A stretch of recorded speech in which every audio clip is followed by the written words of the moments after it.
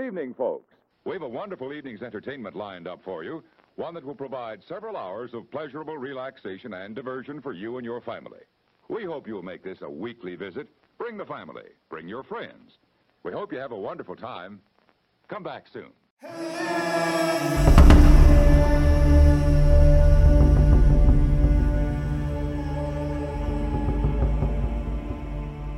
Hello, everyone, and welcome back to Knights of the Pageless Library. We are a little podcast dedicated to reviewing audiobooks.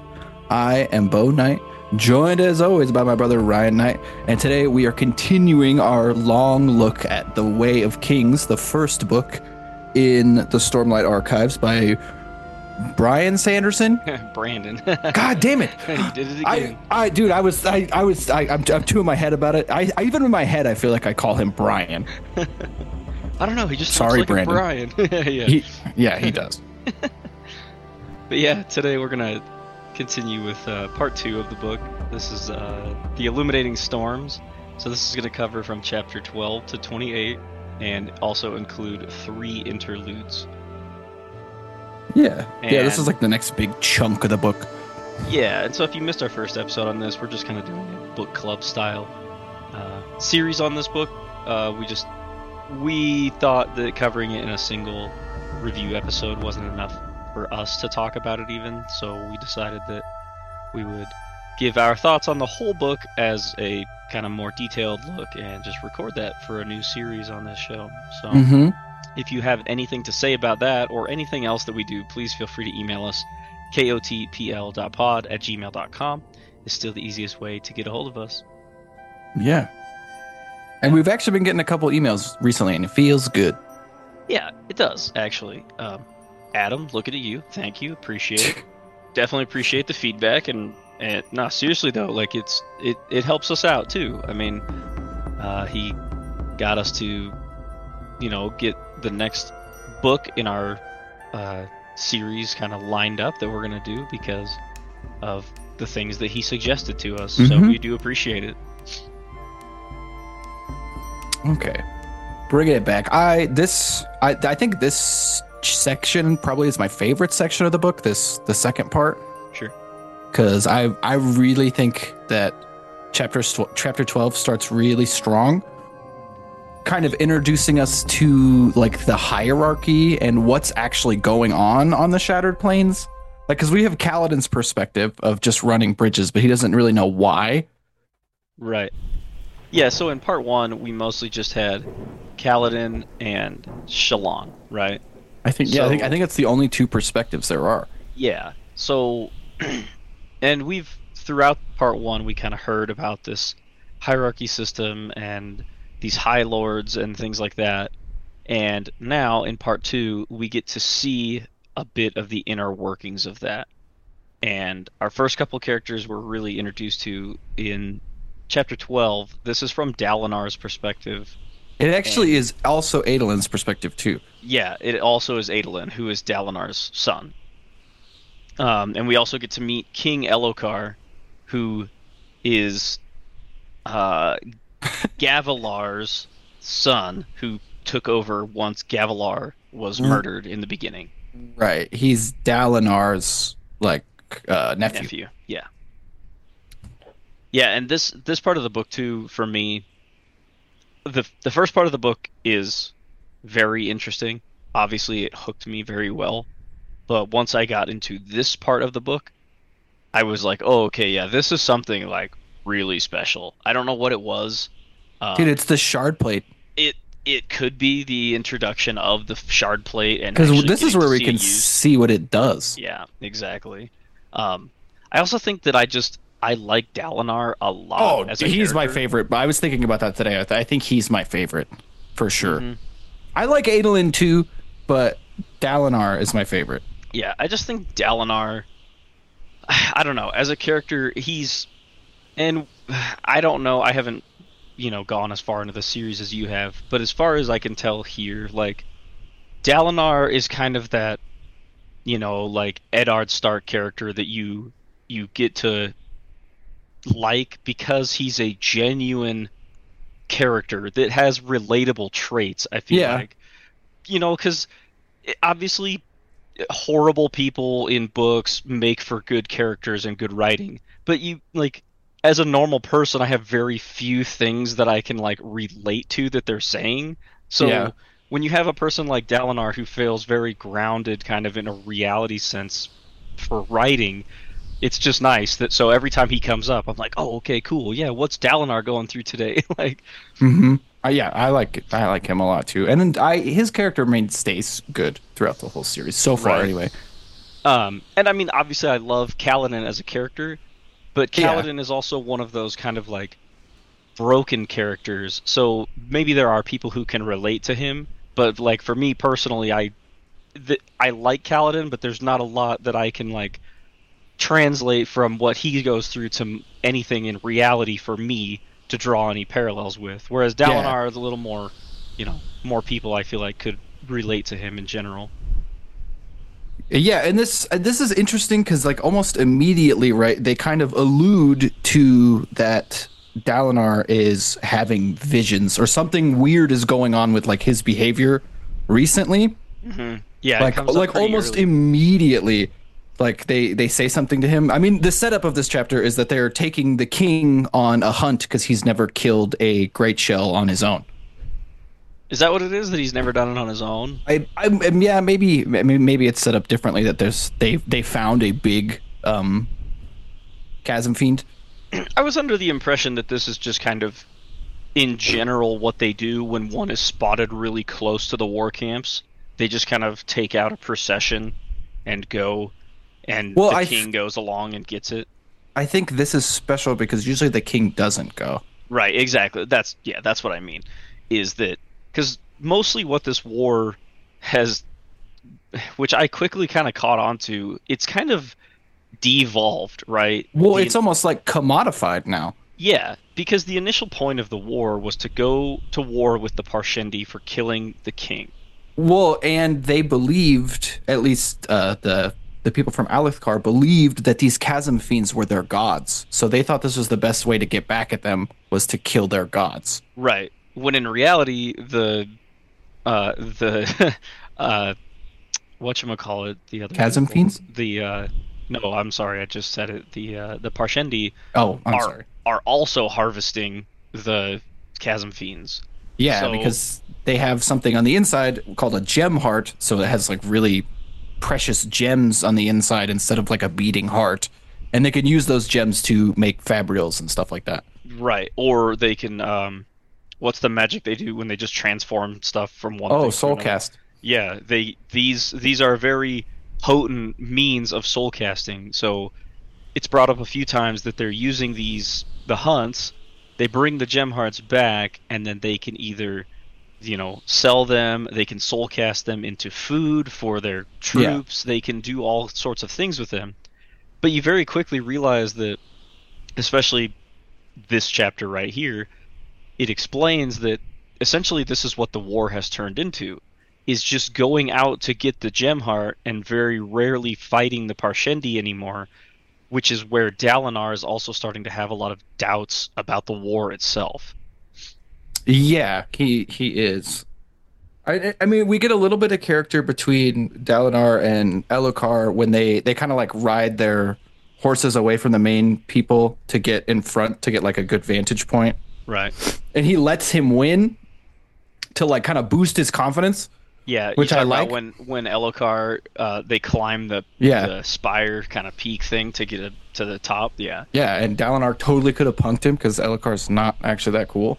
I noticed something listening to this time around too, is that at this part in the beginning of this chapter, Elhokar seems much more confident and like brash as a king versus where we get to later on where he's just kind of scared of everything, doesn't want to go do anything because he's scared that someone's trying to assassinate him. Mm-hmm. And I thought it was a little bit interesting because it gets brought up in this because of what happens in this chapter, but it didn't sink into me until later. I thought, because they even mentioned that he is scared, sees shadow, or sees assassins in every shadow. Right. But in the beginning of this, he's not scared at all. He takes off and he runs from the whole group, and he even tries to outstrip Dalinar to get away from him. And Dalinar's like, I can't let him get away because I have to protect him. So I just thought that was interesting that that Elhokar changes so quickly from this point going forward after what happens to him. Well, I see. I take that as almost like as an act, because all the other high princes are there, and he's like trying to put on like a bravado, like he is tough. Sure. Because like after he wins, he like jumps off this high place. He's in Shardplate too, so it's not gonna kill him, but it's still like a risky way to go down. And he like jumps and cracks a couple plates on his armor like an idiot, which I'm pretty sure is intentional though. Really? I mean, we could well, you know what happens at the end. Yeah. It's hard to not get into it now, but yeah, he jumps. Dalinar climbs down like the safe way, which Adolin notices, and that's not what he would have done in the past at all. He used to be very reckless too. Yeah, we should also mention that it's not really important, but it's an interesting detail. So the shard plate on a lot of these guys is painted very colorfully, including Adolin, who wears like the Kholin. That's their last name, Dalinar. Mm-hmm. They wear the Kholin blue, so it's like a very cobalt dark blue color that I envision. And then Sadeas, they mentioned that he wears like a crimson red painted armor. He also puts like frilly shit all over his helmet, which Dalinar brings up that he really doesn't like. The king wears green, and then Dalinar his armor is not painted at all. No, it's just like slate gray, right? Yeah. Which is badass. I don't know. I think it's so cool.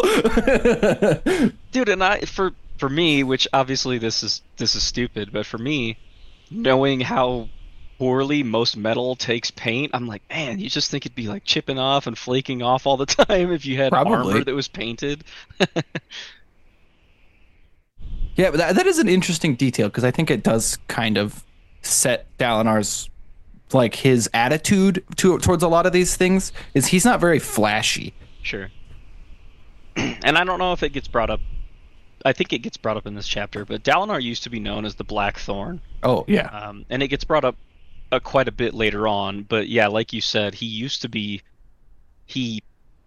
they talk about like that he climbed down, and the Adolin notices that's in stark contrast to the way that people have told him that his father used to fight back in the day. Mm-hmm. Yeah, and he used to be a total badass too. Yeah, I mean, I'm not gonna say he's not anymore, but no, the other books get into what that meant for him to be the Blackthorn, and it's really interesting. Like what his whole past is actually really interesting too. Sure. Oh, where were we? So after they get back down to the bottom, they think that this Chasm Fiend will show up in one specific spot, right? So they have it baited, like they have like a master trapper, like bringing it in specifically to a spot. That's right, yeah, because they hang like pigs' carcasses down into the chasm to try. They're off chulls. Or sorry, I'm imagining like a carrot and stick situation, but that's probably not what's going on. that's probably similar to what's going on. That's right. They're hanging stuff down to bait it to a specific spot, and as they kind of are rounding up everybody who's supposed to take part in the hunt, right? Well, the whole freaking like the king's procession of like freaking like minstrels and freaking wine pourers and shit all set up camp there. That's what I mean. Yeah, it looks like a goddamn circus following. It is a circus. And especially when you realize the Shattered Plains is like such a pain in the ass to navigate that they had to set down all these bridges and shit just to get all these guys out here is crazy. Yeah. Oh yeah, Wit is there. Wit does. This is when he gets introduced. That's right. I like Wit's character. I'm annoyed that I spoiled that thing that I read earlier. That's okay. We haven't talked about Wit yet. I don't think. No, because this is the first time he's mentioned in the book. I'm pretty sure. Which I love the idea that the king needs a wit, somebody to like insult everybody for him, so the king doesn't have to like dirty his hands by insulting people, but people still need to be insulted, so he like hires a guy to do that. I think is so funny. Yeah. I guess we did mention Wit previously because in the one interlude, you thought that that's who they were looking for in that one interlude, is that you think they were looking for Wit, which, knowing what I know now, would make sense, like, no matter the circumstances, basically. So they after they talk to the guy who's leading the baiting, right? The hunt master. They're like, okay, let's get set up over here. We know the Chasm Fiend's gonna come up, and Dalinar notices. He's like, hey, aren't those lines supposed to have bait on them? As he notices the dudes are pulling them up and there's nothing on the ends. And as they're kind of having this conversation, this huge Chasm Fiend, they even mention that it's bigger than most they've ever seen, comes up behind their circus procession, not where they thought it was going to come up. Yeah, so tons of people are in danger. It's not good. Right. And have we even kind of mentioned what the Chasm... I think we talked about what Chasm Fiends are, but this is where you get your first real kind of look at one, right? Yeah. I picture like a lobster kind of, but like on steroids and like less... I don't even really know. It has like a big mouth on it though, but like little claws to push more meat into its mouth. See, and it's got like big claws. And it's interesting that you say that. And I've seen there's some drawings and things like that of, and I'm not sure, some of them were in the book that kind of give an idea of how some of this stuff looks, but I can't remember if a Chasm Fiend was one of them. I picture kind of a cross between an insect and a reptile. Oh, okay. Oh, and the only reason I say that is because the way its legs are, like you said, it has like a lot of legs, right? More like an insect.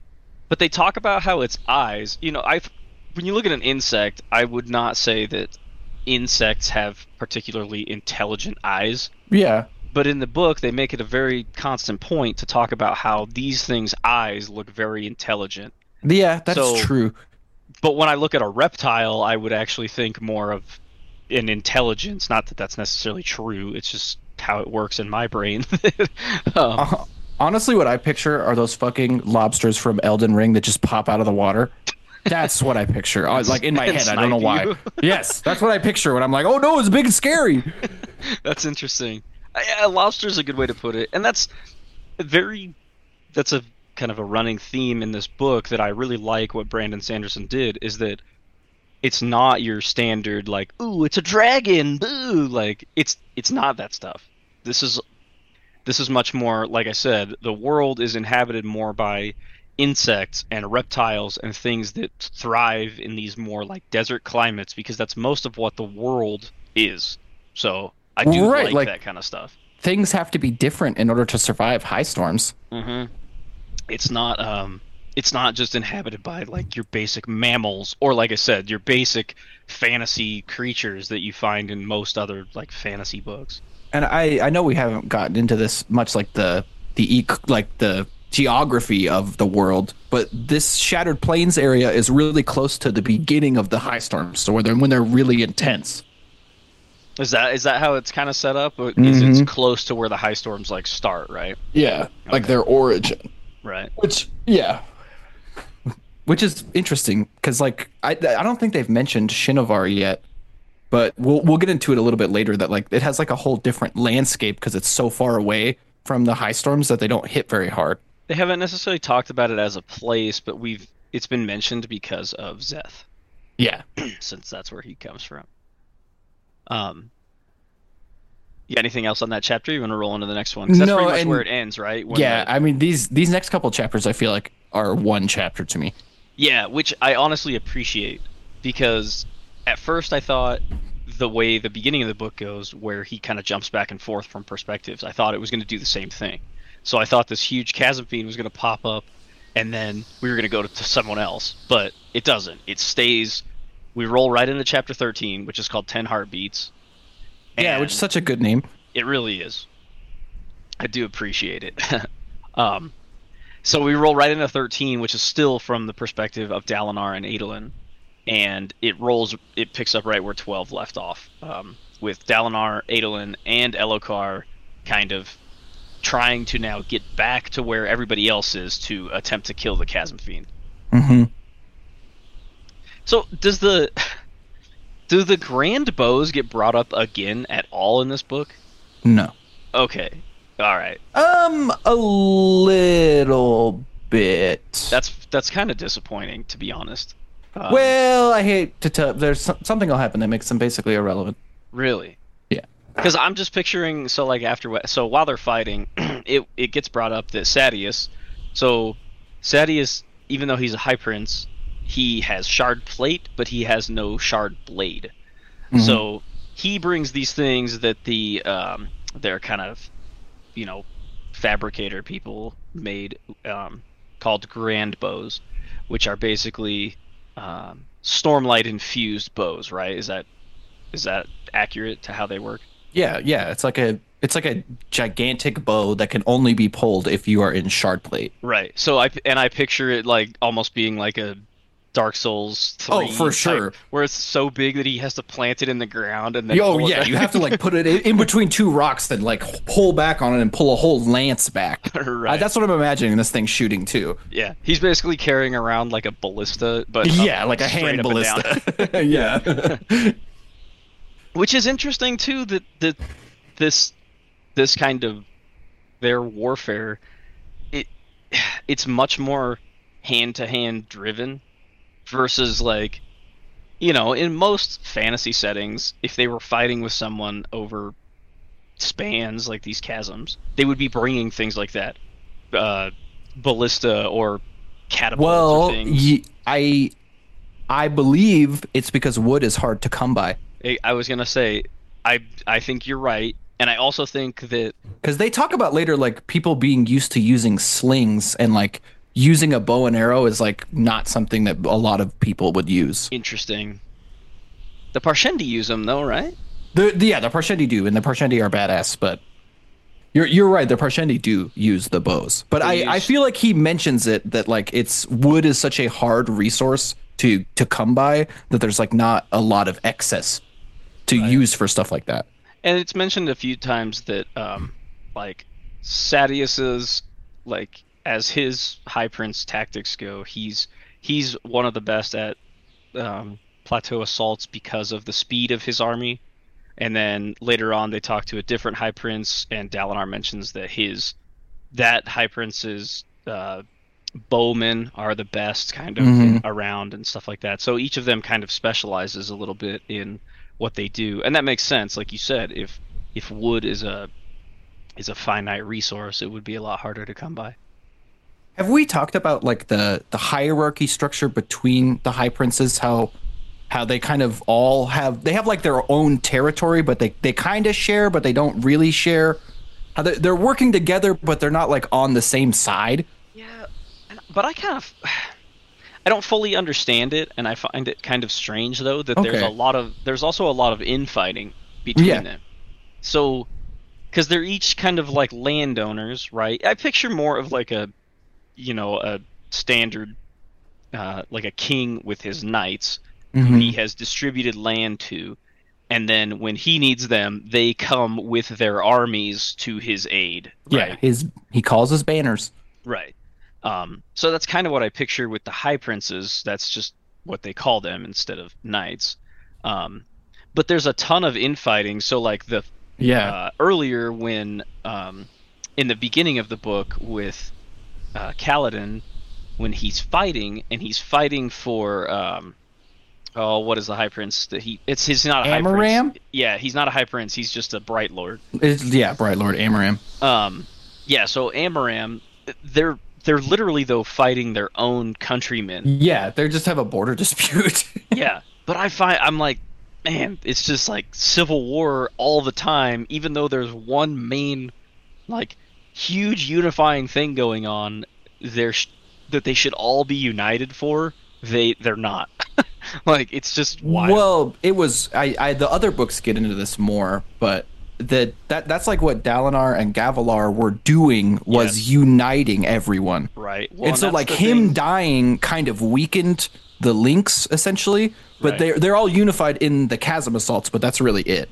Yeah, but and in a way because they're also competing with each other. Exactly, so, and that's kind of what I wanted to circle around to. How you mentioned Sadeas is really good at getting these gem hearts, because he's so fast at getting out there and other people are slower. It's because it's constantly like a competition. Like they'll both compete for the same gem heart at the same time and not help each other. Right? Yeah. Because it gets brought up later that Dalinar wants to try something new. He wants to try like a joint plateau assault because he wants to actually try to defeat the Parshendi, because he realizes, he's like, dude, all we're doing is we're going out here collecting the gem hearts and then we go back to our camps and we sit.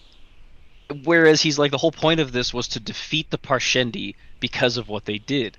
Mm-hmm. And when he brings up the idea of a joint plateau assault, they look at him like he has fucking two faces. Like, Well, have we got into what they tell the common people about how to obtain shard plate? I don't know if we've necessarily talked about it, but go ahead. So, anybody who can kill a shard bearer gets to keep the plate and blade if that's what they have. So any common person that kills somebody with like these immortal tools would gain them. Is at least what they're told. Right. So common people kind of like flock to fighting to get shards. But this also plays into the hierarchy of why these princes are so against each other, is because the Parshendi have some shard bearers, and so they don't want to work with Dalinar because they want to get more shards, and he has the most. Yeah, between like him and the king, they have the most, and Dalinar is obviously really close with the king because he's his uncle. So yeah, I would say everybody kind of sees that as his advantage too, is that he already has access to all these resources that they don't necessarily always get access to. And I love this. This chapter to me is kind of where it's sold me on the book, because we get to see like what shard plate can really do when they fight this chasm fiend.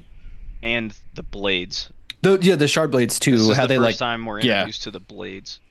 That's true. And I believe that's why the chapter is called 10 Heartbeats. So as getting back on track here, sorry, we're just sorry, I feel like we're but I know we explained something and I'm like, oh, but we talked about this though. I feel like it's important.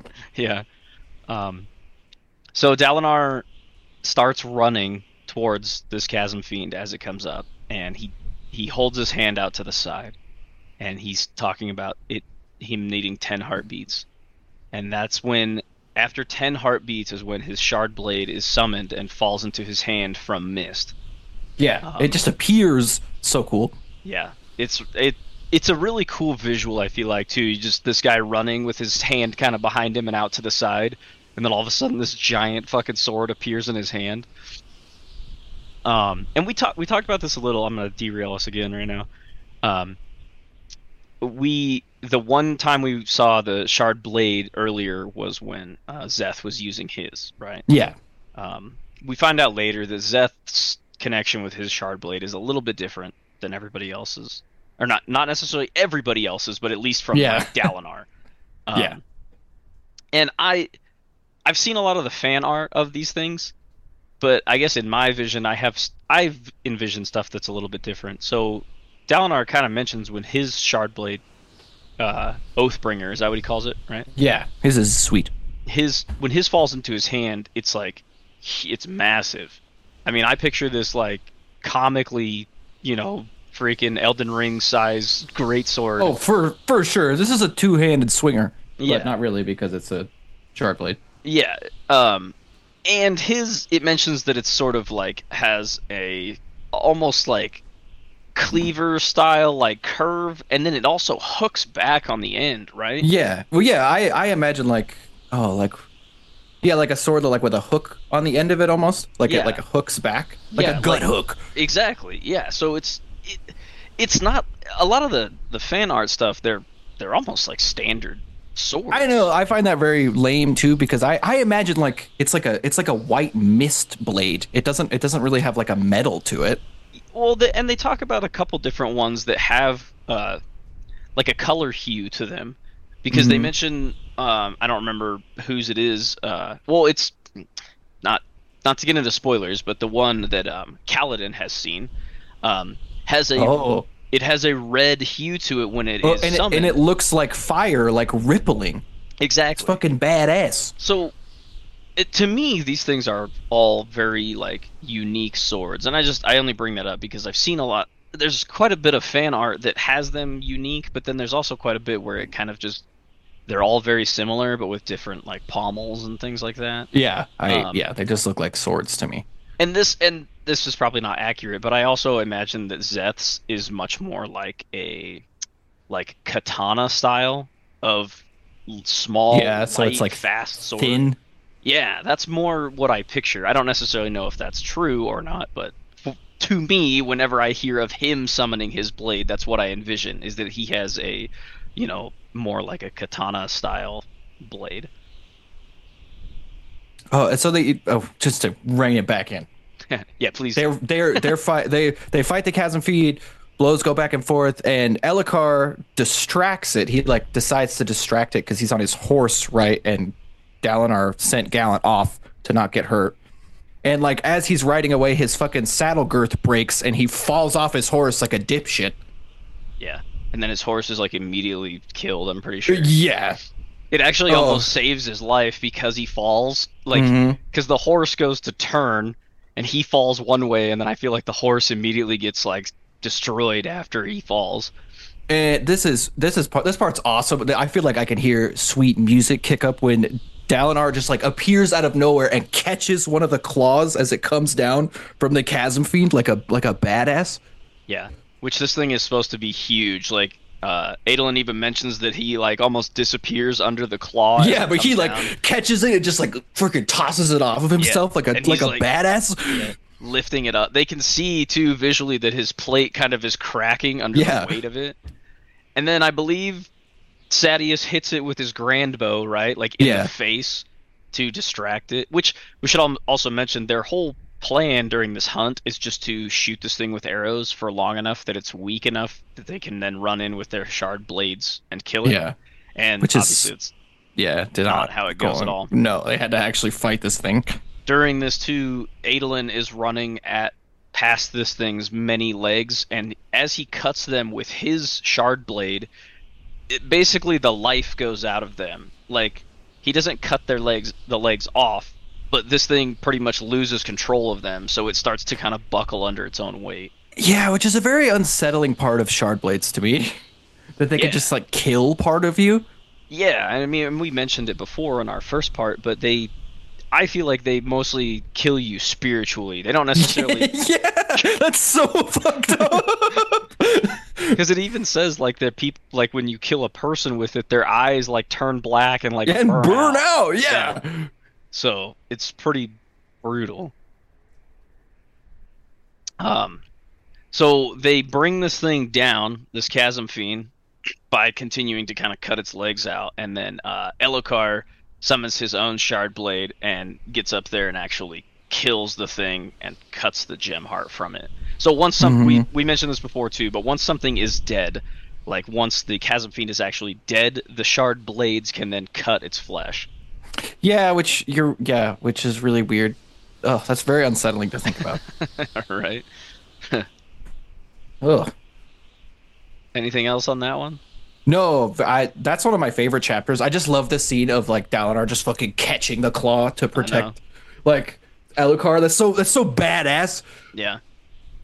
And I love these like tantalizing hints that we get to that like there's more to Dalinar than we've seen, that like he has like these bursts of like immense heroicism. There's another in the book that it, like the whole time I listen to it, even the second time, my mouth is open. It's so cool. Yeah, I agree. We ready to move on to the next one? Yes. Okay, chapter 14 is called Payday, and we're going back to Kaladin's perspective on this one. Yeah, so we're jumping back over to Bridge 4, and if the last thing that happened with Kaladin, if I remember correctly, is he was going to kill himself, and then Syl made him decide that, like, actually, I'm not going to give in to that, like, inner wretch that's in me. I'm going to raise these bridgemen up, and I'm going to protect them. Yeah, because he was promoted, right, to squad leader?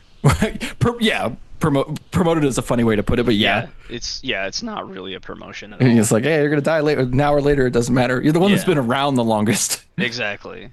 Yeah, so Kaladin decides that he is going to start basically trying to lead by example, right? So he gets up early, and he tries to get the rest of them up early. Which I love this, that one of the guys is like, fuck off, and he just drags him out. It's like, Yeah. no, you're getting up. Yeah, and Kaladin's not like a small dude. Like he's a pretty large He's guy. tall, yeah. Yeah, he's at least very tall. So he Very also lanky. decides to so the guy he drags out is Moash, and Moash is not necessarily either like a pushover, and Kaladin decides he has to do it to somebody who's not just a pushover, because if he does it to some weakling, nobody's going to respect that. Mhm. So he drags Moash out of the barracks, and he tells them all they need to line up so they can do like a morning muster, basically. Yeah. And they basically all laugh in his face. And They do. They go their separate ways. They're like, fuck you, man. Well, Yeah. don't they actually like, Gaz, could this guy tell us what to do? And Gaz is like, no, he can't. Yeah, he's like, you're only in charge during bridge runs or something, and it's not even really. Sorry, in charge. Lordling. Yeah, Lordling. That's what they always call Kaladin. Because Kaladin mentioned, when he got there, that he fought under High Lord Amaram, and none of them have ever even heard of Amaram. Like, Yeah, they don't like, give who a the shit fuck at is all. Amaram? Yeah. So, Kaladin decides that he's going to try to train because he wants to be. If he's going to be a bridgeman, he wants to be the best bridgeman there is. So, he wants to do.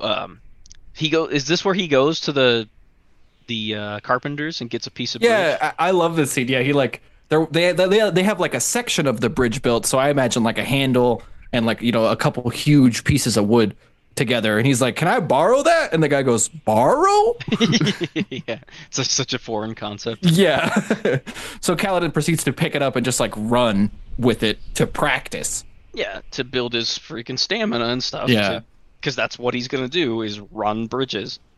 So after he kind of does this, he notices that some of the other bridgemen notice what he's doing. None of them give a shit really, but No, they do, none of them join in, but they do watch. yeah, a couple of them notice what he's doing. He also has a run-in with Gaz, right, over his pay. Right. Yeah. This is when he's going to get paid, and Gaz gives him 4 spheres because Kaladin told him he could keep one of every time he gets paid. But Kaladin's what like, was "Give it- it to me." And what was it for? I can't Just to remember keep what. just to keep his like let Kaladin kind of be the bridge leader Oh, and that's right. operate his way. Yeah, because he threatened him at the end of the last one, Yeah. where he basically told him, and then Gaz is like, "You can't do that," and basically Kaladin was like, "I will just kill you, okay?" I Yeah, will kill you." he just sticks a fucking step towards him. Yeah, it's like, "I'll just kill you, Gaz, you piece of shit." Yeah. I do like the detail though that you were saying is that Gaz gives him 4 of his 5, and he's like, the 5th one, Gaz, and he's like, "You said I could," and he's like, "Give me the sphere." Yeah, he's just like, "Now, Gaz." Yeah, and he gives it to him, and then Kaladin immediately hands it back, and he's Yeah. like, "I told you I would give you these. You're not keeping my pay." Yeah, exactly. Which I feel like is a good precedent to set, though. Yeah. Oh, I agree, and I feel like it's for having no leverage, it's a good power move on his part. Yeah, and yeah, I like this whole the Bridgman arc, and especially like what ends up happening later. I don't know. I think this is all some pretty good stuff, and I love the performance on Kaladin. I think it's so well done in the audiobook Yeah, absolutely. by Michael Kramer. It's so good. Yeah. After Kaladin talks with Gaz, and Gaz straight up tells him, like, you cannot make these guys do anything. Like, you can't. Mhm. So he leaves, and then he has Syl, right, follow Gaz, because now Kaladin's worried that Gaz might just try to have him killed, Mhm. because he threatened him multiple times. Yeah, I'm not sure why. Yeah, well. And then Kaladin continues training, right? He kind of does his running and jogging and different things like that. And then he talks with some more of the guys around lunchtime. And God damn it, what else happens? Because these guys still think he's just insane. Like Yeah, I can't remember if it's this chapter. I might be getting one mixed up.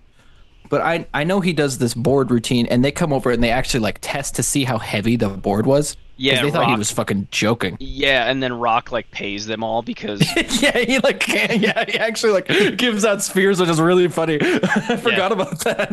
because he bet that he was using a fake piece Yeah. of wood to try to impress them. Oh man. Syl also mentions that she, as a Spren, is starting to feel different. Because up to this point, you know, Spren are just like fleeting things in this world. But Syl realizes she's getting like memories now. So that's kind of an important detail that gets brought up later. And I feel like it's obvious from her dialogue that she's getting more articulate. Sure. Yeah, and she's starting to understand more human concepts. Yes. And yeah. Oh, are we missing anything in this chapter? I don't think so. That one's kind of pretty short and sweet. Ready to move on to the next one? Yes. Okay. We will move on to chapter 15, The Decoy. This one goes back to Adolin and Dalinar's perspective. Yeah, and I believe it starts with Adolin. Yeah. Yeah, and they're kind of like cleaning up and like assessing the damage after the Chasm Fiend kind of destroyed a bunch of shit. Yeah. It destroyed that's also part of what was so bad about the assault is that those the whole cavalcade of people following them got stranded on that plateau because the Chasm Fiend wiped out the permanent bridge that was behind them that they had crossed. So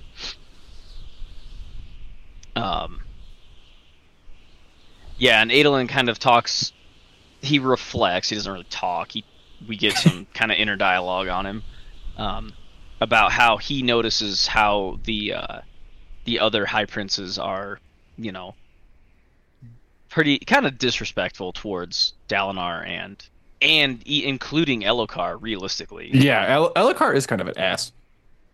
Yeah. Well, he's a little bit of both. Like I said, in the beginning of this, you get that he is kind of this, you know, cocky, brash leader. But then later on, I also think that they disrespect him because they think he's also a pussy. So, Whoa, yeah. Because he kind of is. Right, that's what I mean. It does shift a little bit. And then we kind of it kind of descends from there right to Elhokar and Dalinar and Sadeas all kind of talking about like the gem hearts they've won and how Sadeas's man-held bridges are so much more effective, and like it doesn't matter that he's losing lots of men, it's still like just the best strategy and he's making the most money. So right, and that's what it always circles back to, that Dalinar is like, what are you talking about? Yeah, like, he that's thinks it's not what disgusting. This is. Yeah, he's like, that's not what this is about. It's not supposed to be about winning the gem hearts. It's supposed to be about defeating the Parshendi. yeah, and he thinks losing human lives just to win gem hearts is not worth it. Exactly. Yeah, and so Dalinar uses more of like siege bridges that are towed by chulls, and then Yeah, so they take a long time to set up. right, and then they're brought up, and then they kind of have to like lock them in place and then ratchet them across. But they're very safe for the men because the men can hide behind it while the arrows are being fired, and they won't be hit with any arrows while they're behind it. And Sadeas obviously thinks that's a joke because they're so slow. And is this where they talk about too? There's like a chart even that shows how many gem hearts each High Prince. Well, no, I think that comes up later when he's looking at that map. Okay. Yeah, which But is still this just part, so stupid. This is the part immediately when I'm like, "Fuck you, Sadeas," because they start kind of arguing and like chiding each other back and forth, and then Sadeas calls Renarin, who is Adolin's brother, so Dalinar's other son. He's been referred to a little bit. He's kind of like a weak, nerdy, and like bookish kid, so he's not really. He wears glasses. Yeah, what a nerd. Is that a bad way to describe him? No, that's exactly right. And they even mentioned the fact that he has to wear glasses. Like him. Yeah, he has to wear glasses, and he has something called like the blood weakness, so he gets like the shakes. Mm-hmm. Oh, and we forgot to mention in that chapter with the Chasm Fiend that when Renarin thought that they were in danger, he rode his horse out there. Yeah, he fucking drew his sword. He tried, which is a normal sword, and he also doesn't no have sharp plate on. He's just he's an idiot, but Yeah, well, that's what Sadius basically says. He's Yeah, and Sadius calls him useless, and it oh man, that honestly makes me so mad. yeah. And he insults both Adolin and Renarin at the same time, Yeah. saying that one is brash and the other is useless. And Adolin almost challenges Sadius to a duel right there on the spot because he's sick of him. So does frickin' Dalinar. He's like shaking, grabbing the table, and what did he say? He's like, I thought I heard you say my son was useless. Right, exactly. I believe I misheard you, correct? Yeah, and then Sadius kind of yeah, down. he's like, yeah, I guess, because Dalinar will just crush my head like a fucking watermelon. Yeah. It does a very good job of painting Sadius as this, like, just piece of shit. Yeah, but I don't know if it's explained right here, but Sadius is like the second most powerful High Prince after Dalinar. So he can't really like be in open war with him. And it gets brought up a lot that when Gavilar was in charge, when he was the king, Sadius, Dalinar, and Gavilar were all very close. Mm-hmm. Like, they were friends, and I don't remember. Does it get brought up at this point why Dalinar and Sadius had a horrible falling out? I don't know if they had it does. Oh, it does?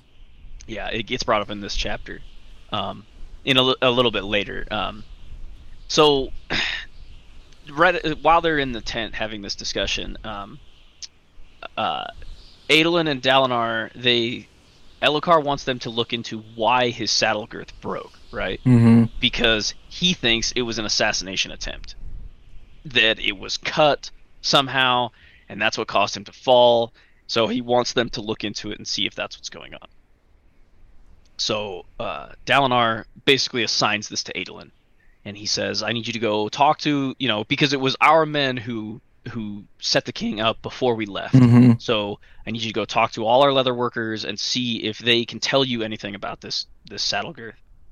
And they also, decide to kind of double down on the King's Guard and all of these things because Dalinar is treating that as a very real concern, that is what could have happened. Mm-hmm. Even though later on the king doesn't think he's being serious enough about it, which leads into more drama.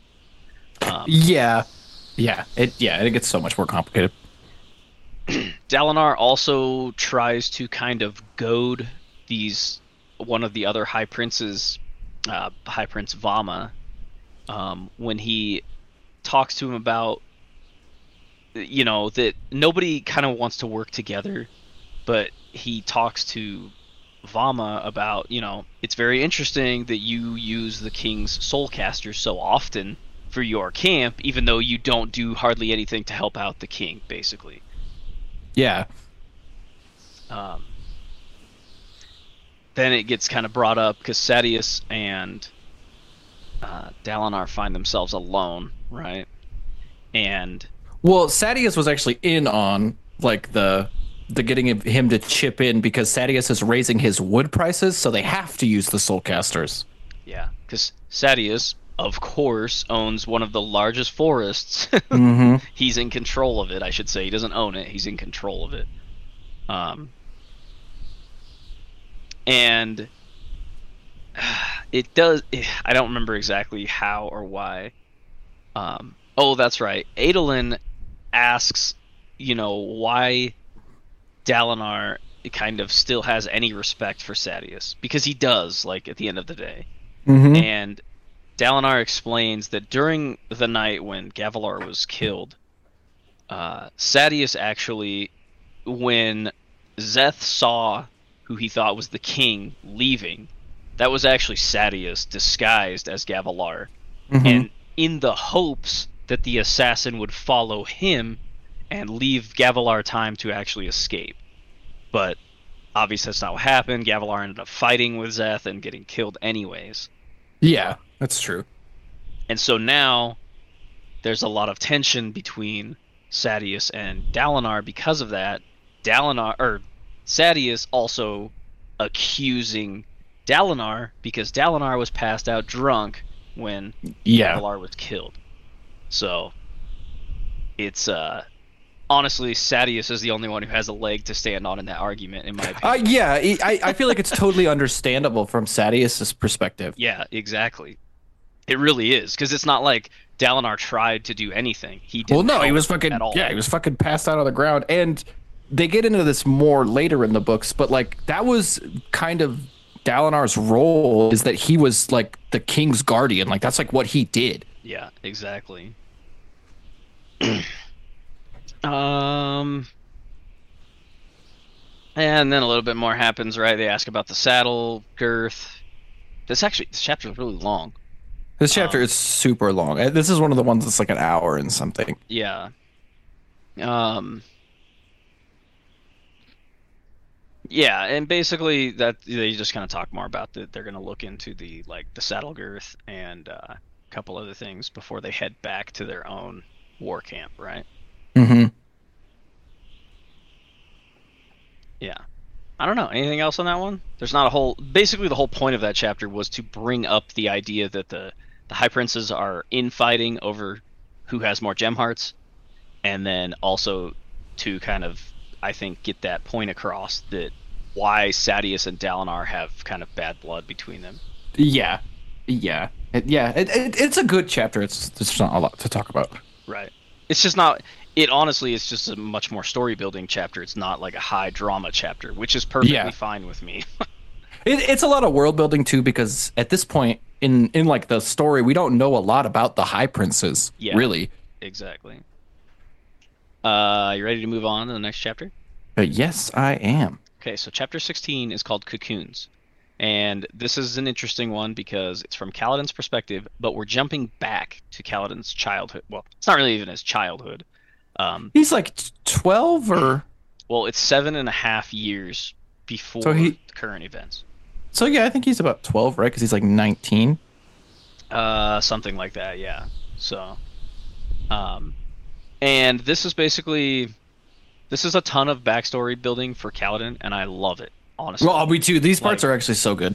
And I love the way this is structured because we kind of got this beginning part of Kaladin, and we saw Kaladin from that other kid's perspective in the fighting, and then next thing we know, Kaladin's a slave. So now we're getting to go back, and we get this interesting kind of way that Brandon Sanderson decided to do this, where he's going back and establishing Kaladin almost from an early point, and then he's going to meet those two perspectives together in a super good way. Mm-hmm. Yeah, I think this... I love learning about Kaladin's past, too, and like why he's able to be the man that he is interesting. Yeah, and it's also been... I don't know if it's been brought up yet, but like other people find it weird that when like somebody gets hurt, Kaladin's the first one to like be like, hey, bring me a knife and build a fire and give me some bandages, because not everybody knows how to do that stuff, and we start to understand why Kaladin is really able to do this kind of stuff. Yeah. And I don't think this was mentioned previously, right? There might have been some previous things before. I think we got one. It? Yeah, I think we got one of these. Yeah, I feel like this is the first kind of major one. So Kaladin is talking to Laurel, who is the daughter of their Bright Lord of Hearthstone, which is the town that they live in. And Kaladin is kind of talking about the fact that he doesn't necessarily want to become a surgeon, which is what his father wants him to do. And instead, he would much rather go be a soldier and win Shard Plate and Shard Blade for himself, since he is a Dark Eyes, and he thinks that would more elevate him to the status of a Light Eyes. Yeah, and I don't remember if they talk about it here, but he's actually kind of a higher station than like a normal Dark Eyes because his dad is a surgeon. And he's also from Second Non? Yeah, so he's part of Second Non because of his dad's station, is where that comes from. And I don't fully understand that like hierarchy system, and I haven't dug into it too deep. I haven't dug into it either, but just know that the people in town, like the kids in town, don't like Kaladin because he's essentially above them. Yeah, exactly. Even though he's really No, he's just a normal kid. Yeah. He in this chapter we kind of find out too why they don't like him. So his brother Tien, his younger brother, kind of shows up and wants to go do something interesting. He's constantly just like wanting to go around and do stuff, and Kaladin's like, hey, let's go hunt for lurgs. And I like this thing. He shows him, it's like a cocoon. Oh, they scare the shit out of me, man. Yeah, so it's like this cocoon. I imagine something almost like a freaking baseball size. And they pour water on it, and it kind of dissolves, and this little creature comes running out and starts like looking for stuff, and it looks like a freaking spider, basically. And Tien is just super excited about this, and Kaladin ends up telling him, like, I like that he's like, go find another one, and you could save one for later and put the other one in father's bathwater. Yeah. Yeah. I like little things like that. It's really silly, but I like little world building things like that, because this creature, it cocoons itself until the high storm, and then when it starts raining, that's when its cocoon dissolves so that it can come out and feed on like the creme and things like that. Yeah. That are brought with the high storm. So just kind of the ecology of this world and like how things are kind of set up with these cycles of high storms is interesting. Yeah, it's really cool. So this is where we kind of get why the other kids don't like Kaladin, is that he goes past a bunch of other boys and he thinks that they should be out in the fields, like working, right? Because pretty much everyone in this town is a farmer except Kaladin's family. Yeah, pretty much. And then obviously I think the fact that Kaladin hangs out with Laurel is also not in his favor. Yeah, that's true. So he goes up to these other kids and he's like, hey, how come you guys aren't out working in the fields? And they basically get offended by this, and they're like, what would you know about working in the fields? Yeah, what would you know about anything, Cal, you stupid idiot? And they explain that they found some like worms, so they gave him the afternoon off. And this one kid tells a story about his dad having killed a shard bearer or something like that, but not getting the shard blade or something. And Kaladin's like, basically Kaladin calls him out, and he's like, I don't think that's true at all. Well, and Kaladin's very specific about the information, because the guy talks about like fighting in a border war, and he's like, no, there's no shard bearers in border wars. Sorry, your father must have misremembered or something like that. Yeah. And that's the kid's like, you calling my fa a liar? I like how they talk. Yeah. Well, so and calling him a truther. This other kid, Jost, basically is like, I'm gonna fight you over this because you disrespected my father. So they get these quarterstaff things out, and this part it pisses me off that Laurel goes and like sits down and just basically goads Kaladin into fighting. Even though Kaladin I know, it's kind of fucked up. It is. Kaladin doesn't really want to fight this kid because he doesn't really like hurting people. That's not really his thing. But then he really quickly realizes that doesn't matter because this kid whips Kaladin's ass. Yeah, he does. He beats the shit out of him. Yeah, so he busts up Kaladin pretty bad with his freaking quarterstaff. And then Kaladin gets pissed and he's gonna try to fight anyways, and the kid just like steps on his hand and he's like, that's enough. I don't really want to hurt you. And so this really kind of lights a spark under Kaladin though, because when he looks back at Laurel, she like puts her nose up and just leaves him there on the ground. Like basically she is offended that he didn't win. And I was just like, she's such a bitch. Yeah, dude, it's so rough.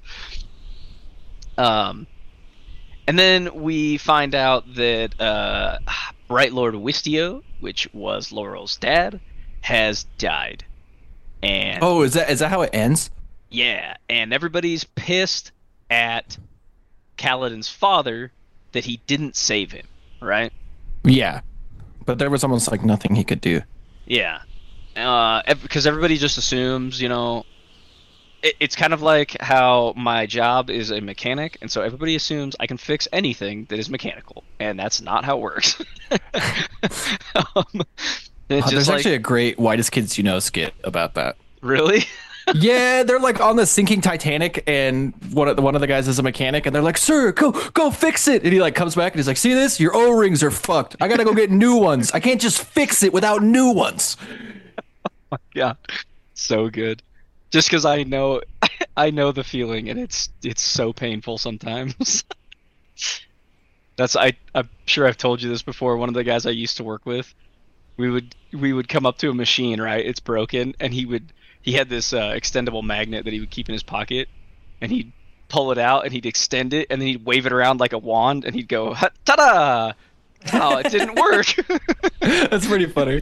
He just and nobody else knew what he was doing, but I was like, dude, I get it, because that's how they think that we fix stuff. We just magic it back together. It's like, no, doesn't always work. Anyway, sorry, derailed the shit out of that. Oh, so yeah, so Bright Lord Wistio is dead. And this is also where we find out that yes, he left a lot of money, right, to Kaladin's father to be able to send Kaladin to Kharbranth to be trained as a surgeon, right? Yes. Yeah, like that's like paying his way into Kharbranth is what I understood. And because Kaladin's father doesn't charge for his services, so they don't really have very much money at all. So, but as we'll find out later, you know, the other townspeople don't really appreciate this, that he was just left a bunch of money. Well, no, they don't. Because it was essentially tax money. Well, it was essentially tax money too, and we'll get into the circumstances of how he gained the money are a little fishy. Right, exactly. But not yet. Anything else on this one? No, I like that chapter. I love the little bits about Kaladin. I think they're super good. Yeah, I agree. And I know I'm sure I've brought this up before. So Kaladin's dad, his name is Lirin, and I just have a huge respect for the naming convention in this book. Like, very few standard names that you would hear today. Very, very much so, like, well made up, but they don't sound silly names either. You know what I mean? So I just have huge respect for that. Yeah, like you said, there's almost no name I've ever heard before, which is really impressive. Ready to move on? Yes. Okay, so we'll go to chapter 17. This one is called A Bloody Sunset, and we're going back to Kaladin's perspective. This is where Kaladin decides, right, that he is going to try to also kind of win over people by paying the apothecary, right, to get some kind of surgical supplies to help his just men. so he can take care of him if he needs to. Yeah. Because they didn't bring back any wounded yet, right? That's coming up in this chapter. That hasn't happened yet. Yeah. Okay. I think that's this chapter right here. Yeah, it is. And so what? Oh yeah, they go on a bridge run on this one. And Kaladin is like, "God damn it! I've just spent all day freaking training, and now I have to go on a bridge." Yeah, run. he's exhausted, but yeah, they go on a sweet bridge run. Yeah. And is this where Kaladin he instead of like, because they always run the bridges and then like everybody collapses on the ground and then they get back up and run them, and Kaladin stands up and like in like a stance and like kind of, I guess, is like greets the soldiers as they go across. He stands at parade rest. Okay. While the rest of the guys are all sitting down, and the soldiers talk shit to Kaladin while he's doing that. And I think this is the chapter, where one of the spearmen says something to Kaladin. It's like some smart-ass comment. And Kaladin's like, "How do you treat your spear, soldier?" And the guy kind of like, his eyes get all wide, because obviously that's something that, you know, only soldiers talk about, not bridgemen. And then Kaladin says something about, you know, your spear is your weapon, this bridge is mine, you know, treat it with respect.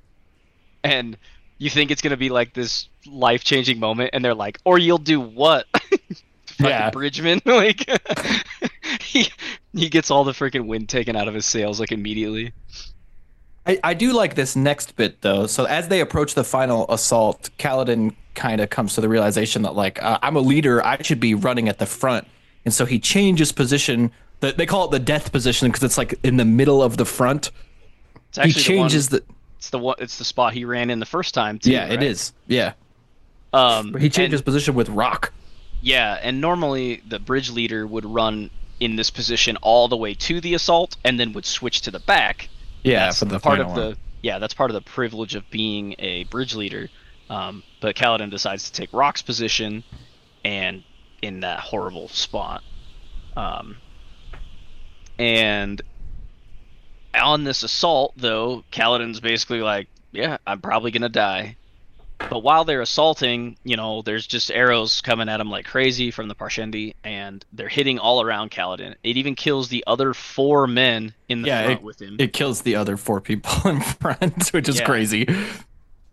And then they place the bridge down on the final assault, and the army goes over it, and then Kaladin starts realizing there's like wounded men from Bridge 4 all over the place too. So he decides that he's going to try to save these men.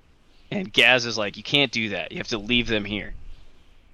And he's like, "Why? They are people. Like, we can't just leave them out here to die." And so he tells the other members of Bridge 4 to round up as many of the wounded as they can from Bridge 4, right? He doesn't take men from other bridges. Not yet. Yeah. So they round up, I think it's 3 guys. Yeah. And they strap them to the top of their bridge while they carry them back. And then they obviously take them off when the army crosses. But this is like a huge deal. It's like not cool what Kaladin's doing right now. Yeah, because if they can't walk, they're meant to just be left. Right. Because wounded men also still have to eat in camp. Yeah. And that's, Sadius doesn't want to be supplying wounded men who can't carry a bridge. Mm-hmm. So and Yeah, that'll come up later. pretty fucked up, but honorable what Kaladin's trying to do. Right. Has anything else happened in this chapter? I don't think so. I think that's pretty much what this chapter was about, is the idea that he's going to start bringing the men back, the wounded. Ready to move on to the next one? Yes, sir. Okay. So chapter 18 is called High Prince of War. Oh, this is the one where Dalinar tries to convince Elhokar, right, to make him the High Prince of War. I think so. Yeah, and then Elhokar is a douchebag and doesn't, and then ends up doing something worse. Yeah. Okay. Yeah, he is kind of an idiot. So let's see. Adolin is still kind of going around, right, talking to guys about the. This is from I should mention this is from Adolin and Dalinar's perspective again. Yeah, I feel like a lot of the chapters are both of them. Yeah. And Adolin is still going around getting the saddle girth inspected, right? And he also is like courting this girl at the same time. Oh, he's courting tons of girls. Yeah, all the time. And this girl's getting pissed because all they're doing is going around and talking to these leather workers, and he's not really paying attention to her because he has a lot of shit on his mind. And one of the leather workers, or a few of them, confirm that it does look like the girth could have been, partially sliced to give it a weak point, and then broke the rest of the way.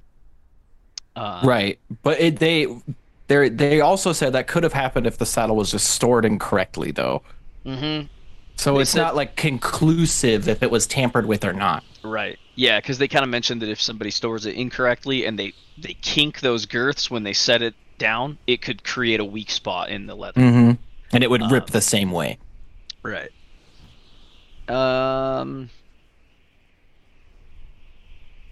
Let's see. What do they do? Oh, that's right. I forgot.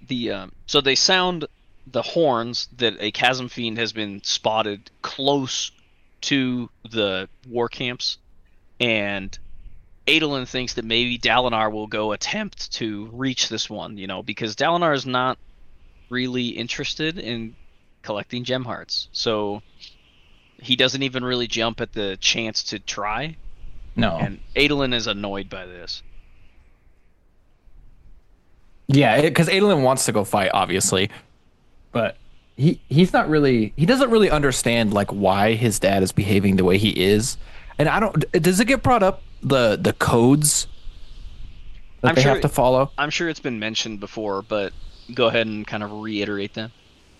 Well, so Galinar follows these old codes from the Way of Kings. So like his officers have to be, since they're at war, they can't be dueling, they can't be drunken in public. They have to always be in uniform. And there's like one more.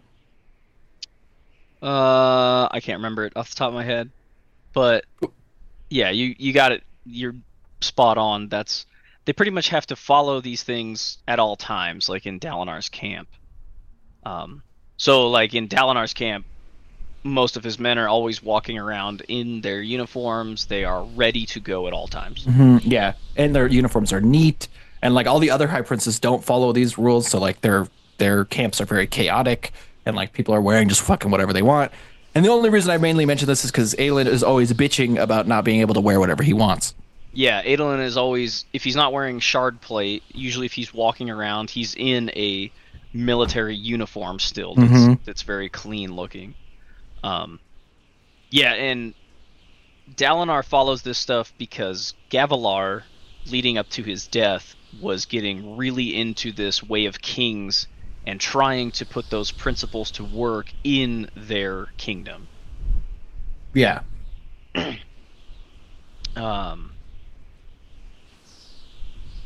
Let's see, what else happens? Oh,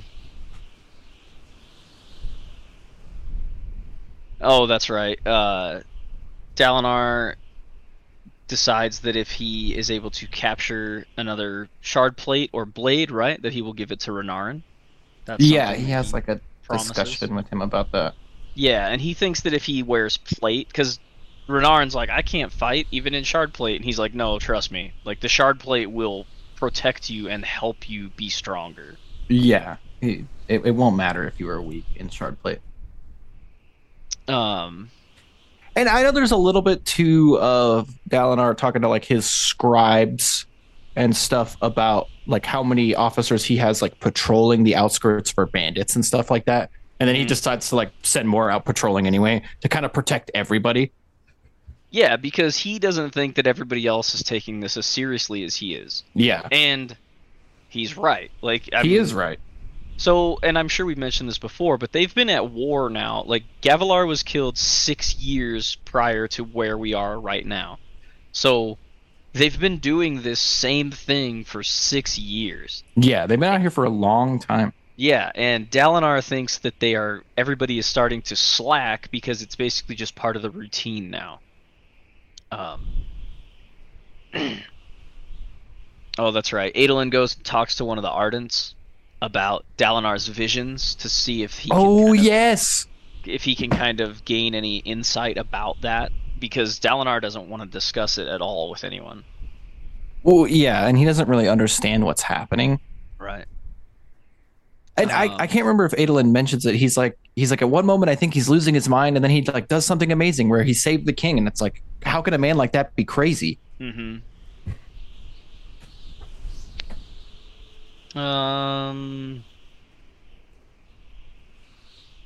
Let's see, what else? Talks to Elhokar a little bit about...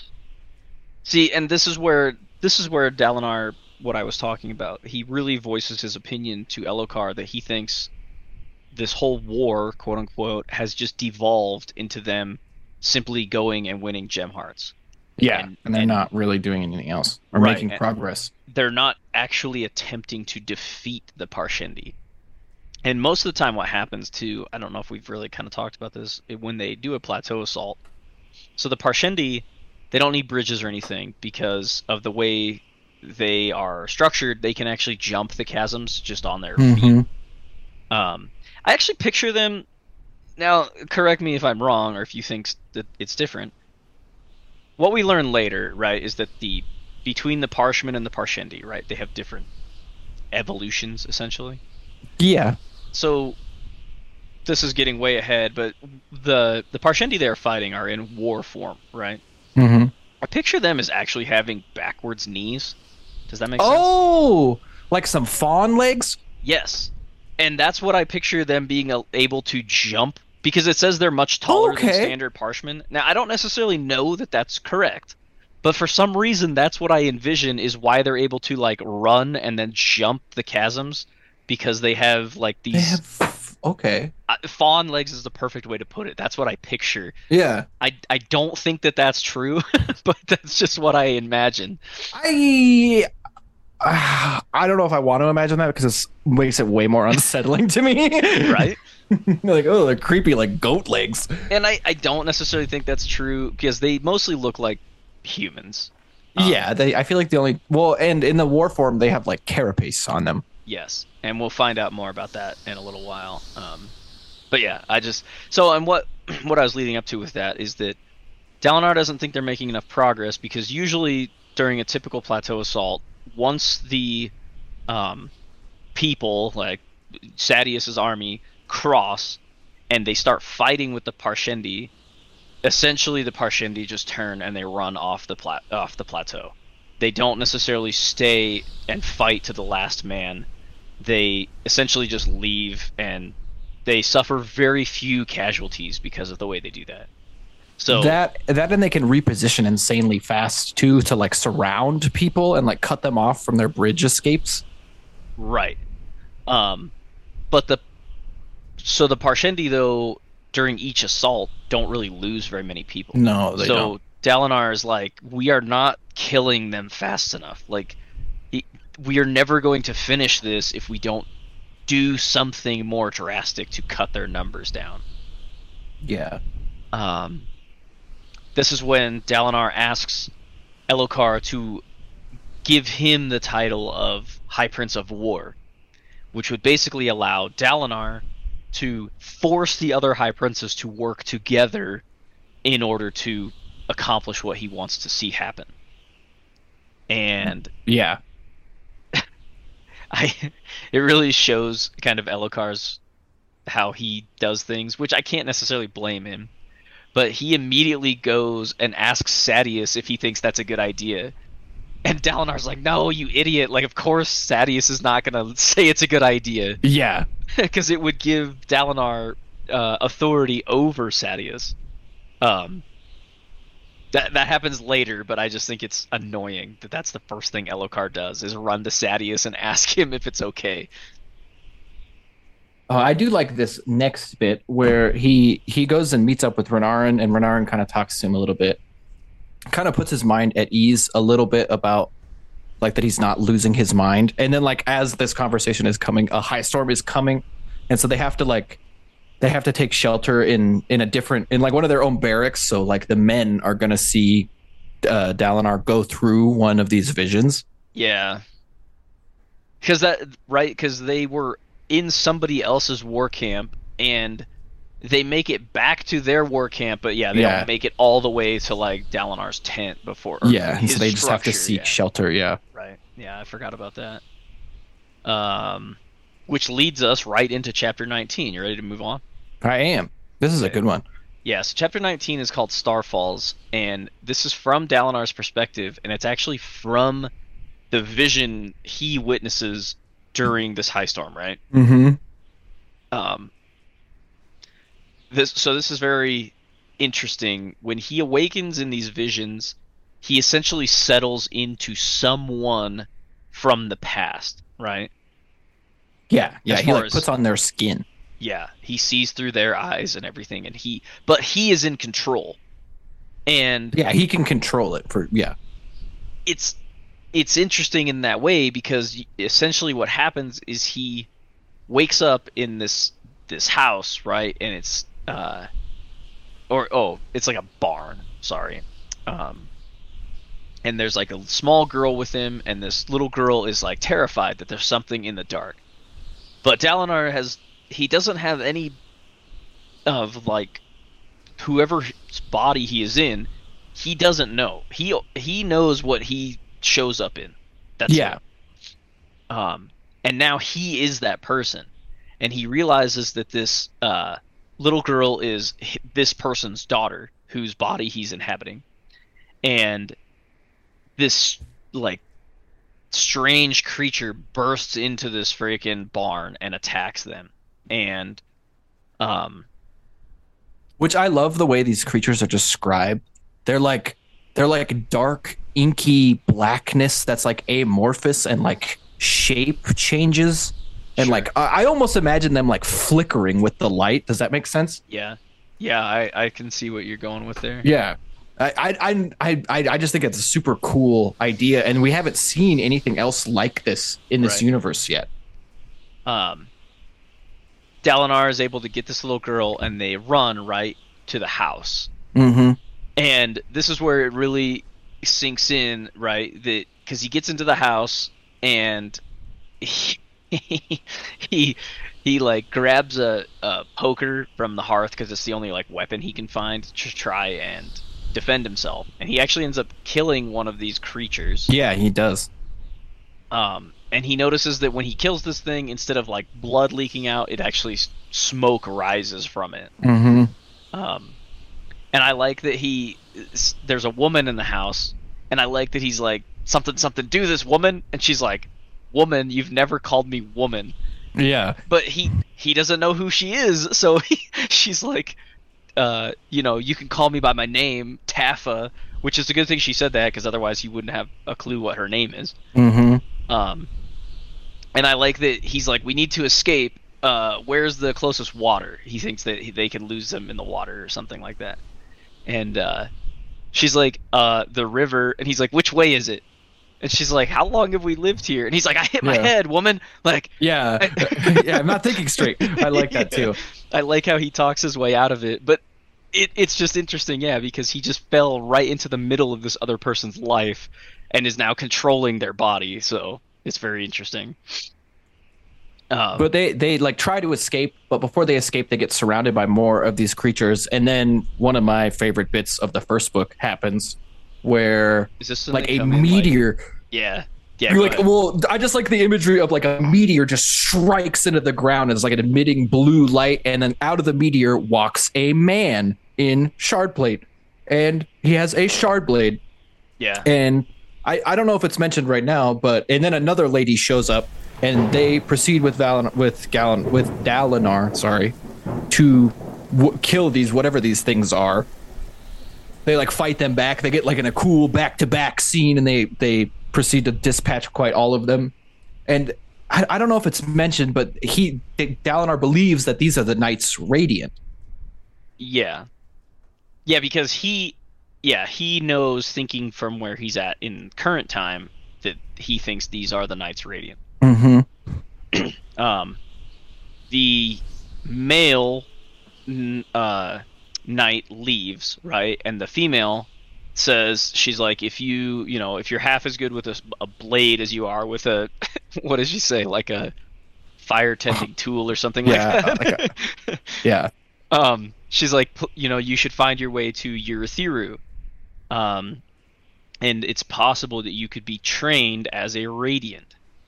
Well, and he even says it's not my decision, but my order could use you. Right. So she says that you should find your way there. And he also mentions, because he is Dalinar talking through this other guy, that he asks if these are the Voidbringers. And she says no, they are known as Midnight Essence. They are not actually Voidbringers.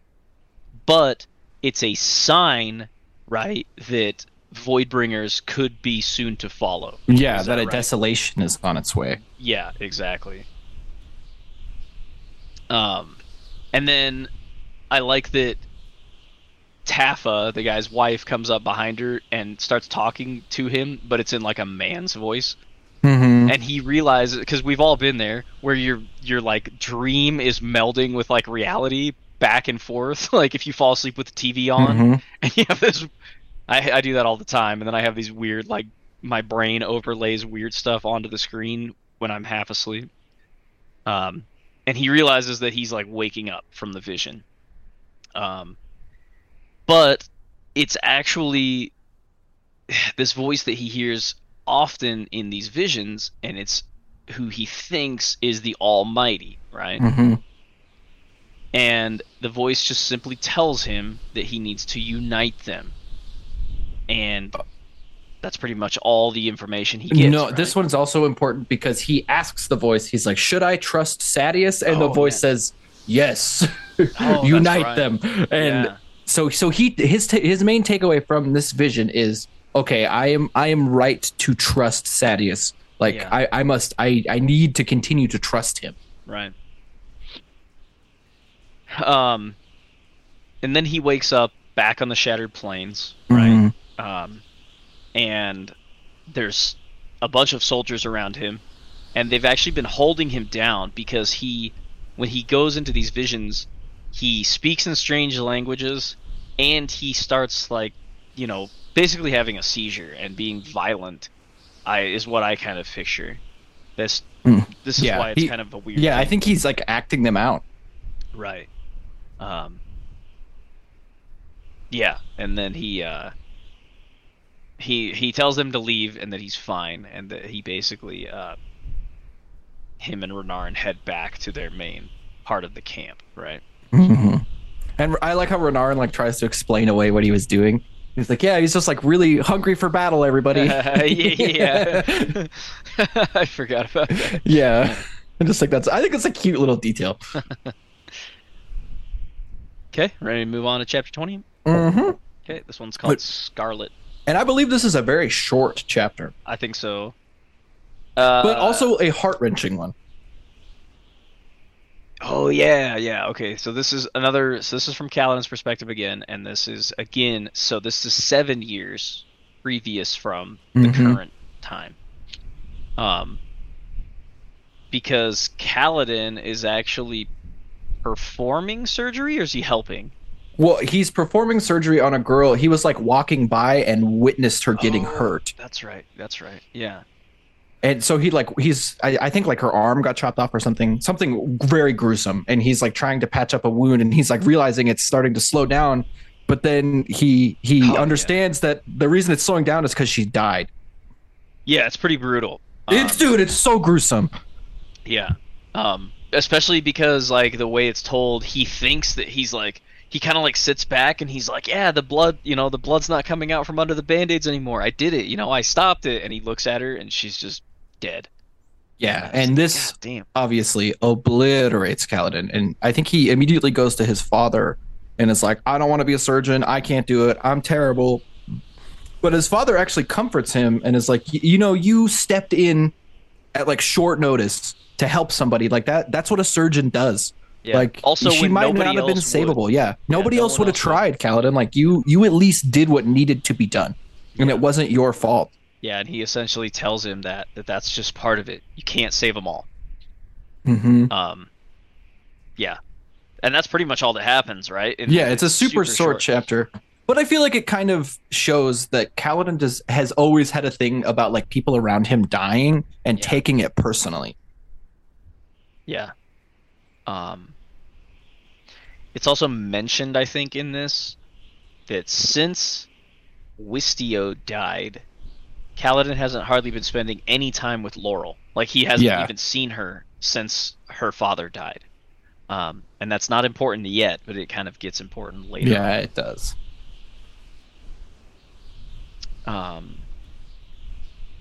That's pretty much it. That's good. Okay, we'll move on. Chapter 21, Why Men Lie. And this is also from Kaladin's perspective, but now back in current time. When there's those in-between kind of chapters, is it just strictly telling us those, us, the listener, those, or is that something Kaladin happened to also be thinking about at the time? I mean, it may be a little bit of both. Okay.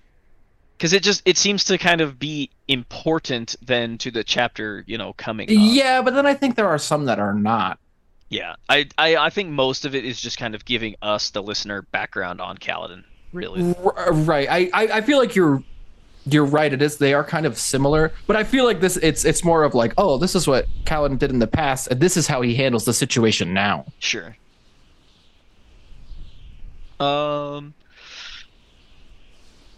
Let's see. I actually like the way this one starts. So like after the exhausting bridge run from the day before, Kaladin has like that I feel like any person who goes to the gym early in the morning and this is like, ugh, I don't want to get up, but I have to just because other people expect me to. Right. And so I have to stay strong. And so he actually drags himself out of bed and like, kind of impresses all the other bridge workers because he gets up. Well, even though he was a little bit hurt, and he does his training routine. Yeah, and some of them were actually watching to see if he would or not. Mm-hmm. So it kind of gives him, he's like, oh, okay, so they are paying attention that I am doing something different. And Kaladin also goes to check on the wounded that they brought back from the bridge run from the previous day. And he thinks there's 2 of them that can for sure recover, but one of them will die if he is not able to get a hold of like some antiseptic or something from the apothecary to treat his wounds. Yeah, to chase away the rot spread. Yeah, exactly. Man, it would be a lot easier in life if there were things that you could visually see that would tell you. Like a visual manifestation of cancer. That would be so much scarier, though, dude. It would be scary, but at the same time, at least you would know for sure. Like, yeah, that's true. I don't know. Yeah, I feel like it would be a double-edged sword for sure.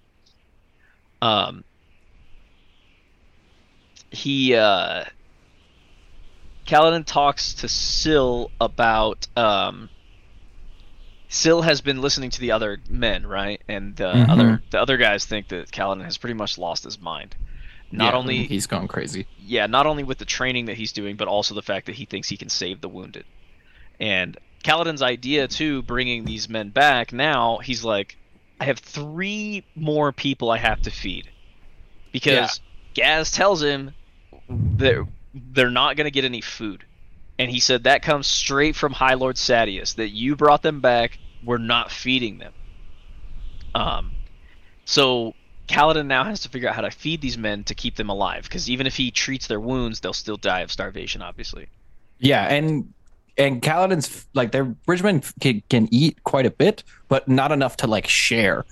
Yeah, so even if he was sharing all of his food with these 3 men, he said all that would happen is that I would also starve to death. Yeah. Because it won't be enough. Plus, it would leave him too weak to do any of his bridge duties at all. So basically now Kaladin's working on a plan to get some other guys on his side to help him in this kind of plight that he put himself in. He either needs other bridge members to share their food. He says it's usually enough that if 2 of them could share a meal and you'd probably be okay. But yeah, you can't share with more than 1. He goes to a lot of the people because and the other thing we forgot to mention that he's kind of getting upcharged on his medical supplies because he's a fucking bridgeman. So he's having to pay more for medical supplies, and he can't afford a lot of the stuff that he needs on his bridgeman salary. Right. So he's asking the guys, like, will you share food and money for medical supplies? Yep. Like, we need both. They pretty much all, again, just like laugh in his face. Except for Rock. Yeah, Rock's a solid dude.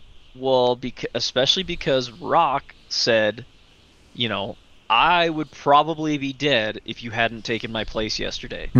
Because I don't know if they necessarily talk about it, but like everybody around Kaladin died, and the porthole thing I envisioned that Kaladin was like able to see through was just riddled with arrows. Yeah. And Kaladin still survived. So Rock is like, I would for sure have died if I was in that position. And Rock can see Syl. That's also correct. Yeah. And I don't remember what he calls her, because he has a very, like, at least, I don't necessarily know if it's supposed to sound this way, but the way that Michael Kramer voices it, it's very, like, Islander, like Hawaiian, like a native Hawaiian language kind of that he speaks. And whether it's meant to be voiced that way or not, it fits very well. It does fit well. The way that he taught. And Rock is voiced amazingly also. Yeah, I like Rock a lot. And Rock agrees to share his food, but only with one of the guys, because he thinks that only one of them can survive, because he's the least wounded. And Kaladin also thinks that's weird that Rock can see Syl, even though Syl is able to choose who sees her, and she has not, she has not let Rock see her, so it is kind of strange. And then I believe Kaladin has like the revelation that this is just something we forgot to mention in the last episode when he was talking to the apothecary. He mentions that knobweed is something that grows, and you like normal people could harvest it if they knew what they were doing. Right. And so Kaladin has like the genius idea. He's like, oh, if I can get my men to do rock gathering duty, I've seen the knobweed on some of these rocks. So if I could get my men to do that, I could gather these on the sly and get my own antiseptic. Yeah, and he has to be super sneaky about it, because they basically even say, even if they were to come back to camp with these knobweeds, which, look kind of just like stalks of, maybe like snake grass is what I envision. Yeah. Or like bamboo. I almost picture bamboo. Yeah, it could be bamboo, yeah. Something similar to that, like these long straight stalks that they then squeeze the juice out of, basically. He says even if we came back to camp with these, even though they look innocuous enough, they wouldn't let us have them simply to spite us because we want them. Yeah, exactly. Just the fact that they wanted them would be enough. Yeah. And do they start gathering the stuff in this chapter, or is it no? I think he all that happens at the end of this one is that he convinces Teft to help them too, and Gaz assigns them stone gathering duty, and that's it. Yeah, and Gaz is also constantly like thinking Kaladin's planning something. Yeah. Because he's like, why do you want stone gathering duty? Nobody wants stone gathering duty. So even Gaz is like, what are you up to?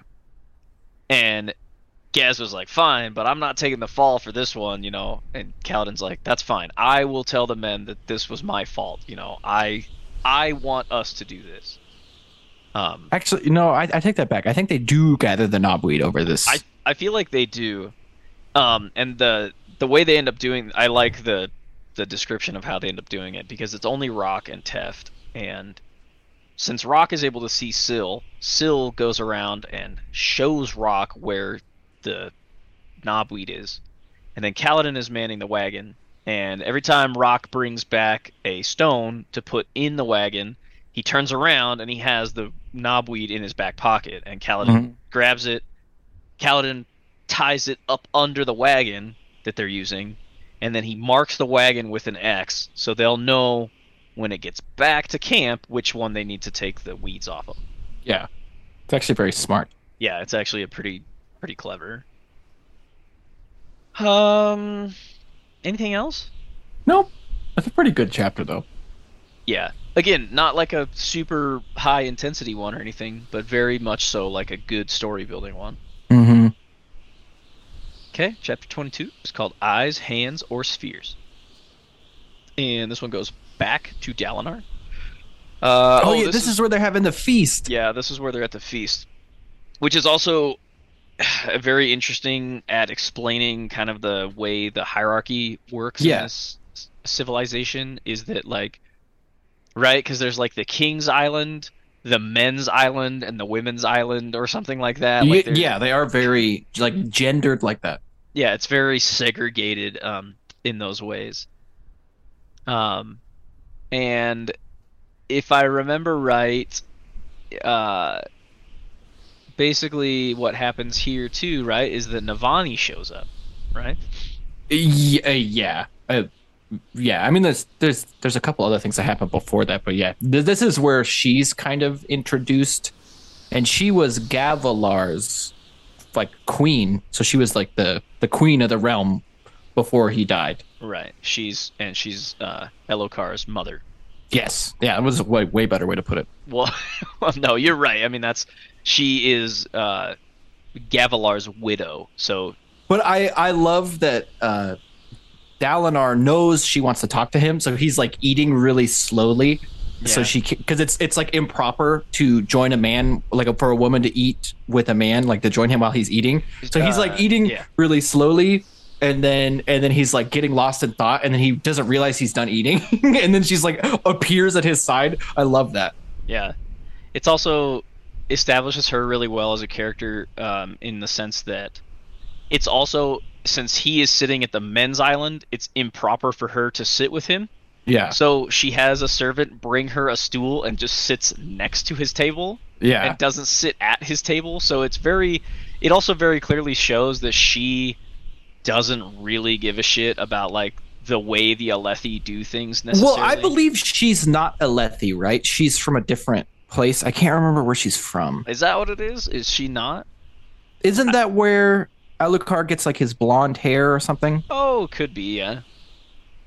Maybe I'm thinking of something wrong, but I just assumed that she is basically like, yeah, this is stupid. She is. This. She kind of goes against the grain a little bit, even though, you know, her station, she should be following it to a T, but she doesn't really care. But while they're like sitting down and kind of talking about like some stuff, Alucard makes an announcement that he is appointing Sadeas to be the High Prince of Information. So he's basically like the cop of everybody now, and he is in charge of investigations. So he will be looking into the broken saddle girth from now on. Yeah. Sadeas is now like the FBI. Yeah, he really is. Yeah. It really hits Dalinar hard, because when Dalinar asked to be the High Prince of War, that would have kind of gave him control over all of the High Princes. But even this move, allowing Sadeas to be the High Prince of Information, gives Sadeas so much more leverage now than he had before. Yeah, a lot of leverage, especially because it's kind of alluded to a little bit that they suspect Dalinar in the broken saddle girth because his grooms cared for the king's horse. Yeah, because it was Dalinar's men who set up the horse before that hunt.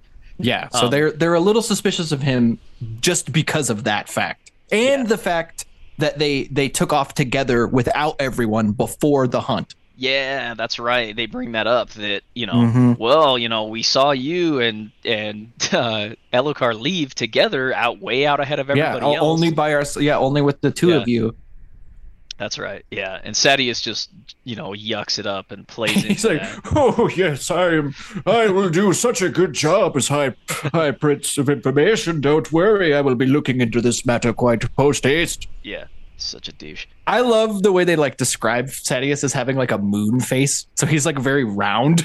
Yeah, I imagine too he has like a close cropped, like super horrible little well, now that I think about it, I was going to say a goatee, but now that I think about it, it would make him even douchier if it was just a really shitty mustache. Oh, like one of them really thin ones? Yeah, really thin, and it's like really short, cropped, like, I don't know. I hate that. I don't understand anyone who wears just a mustache, because it's like, what?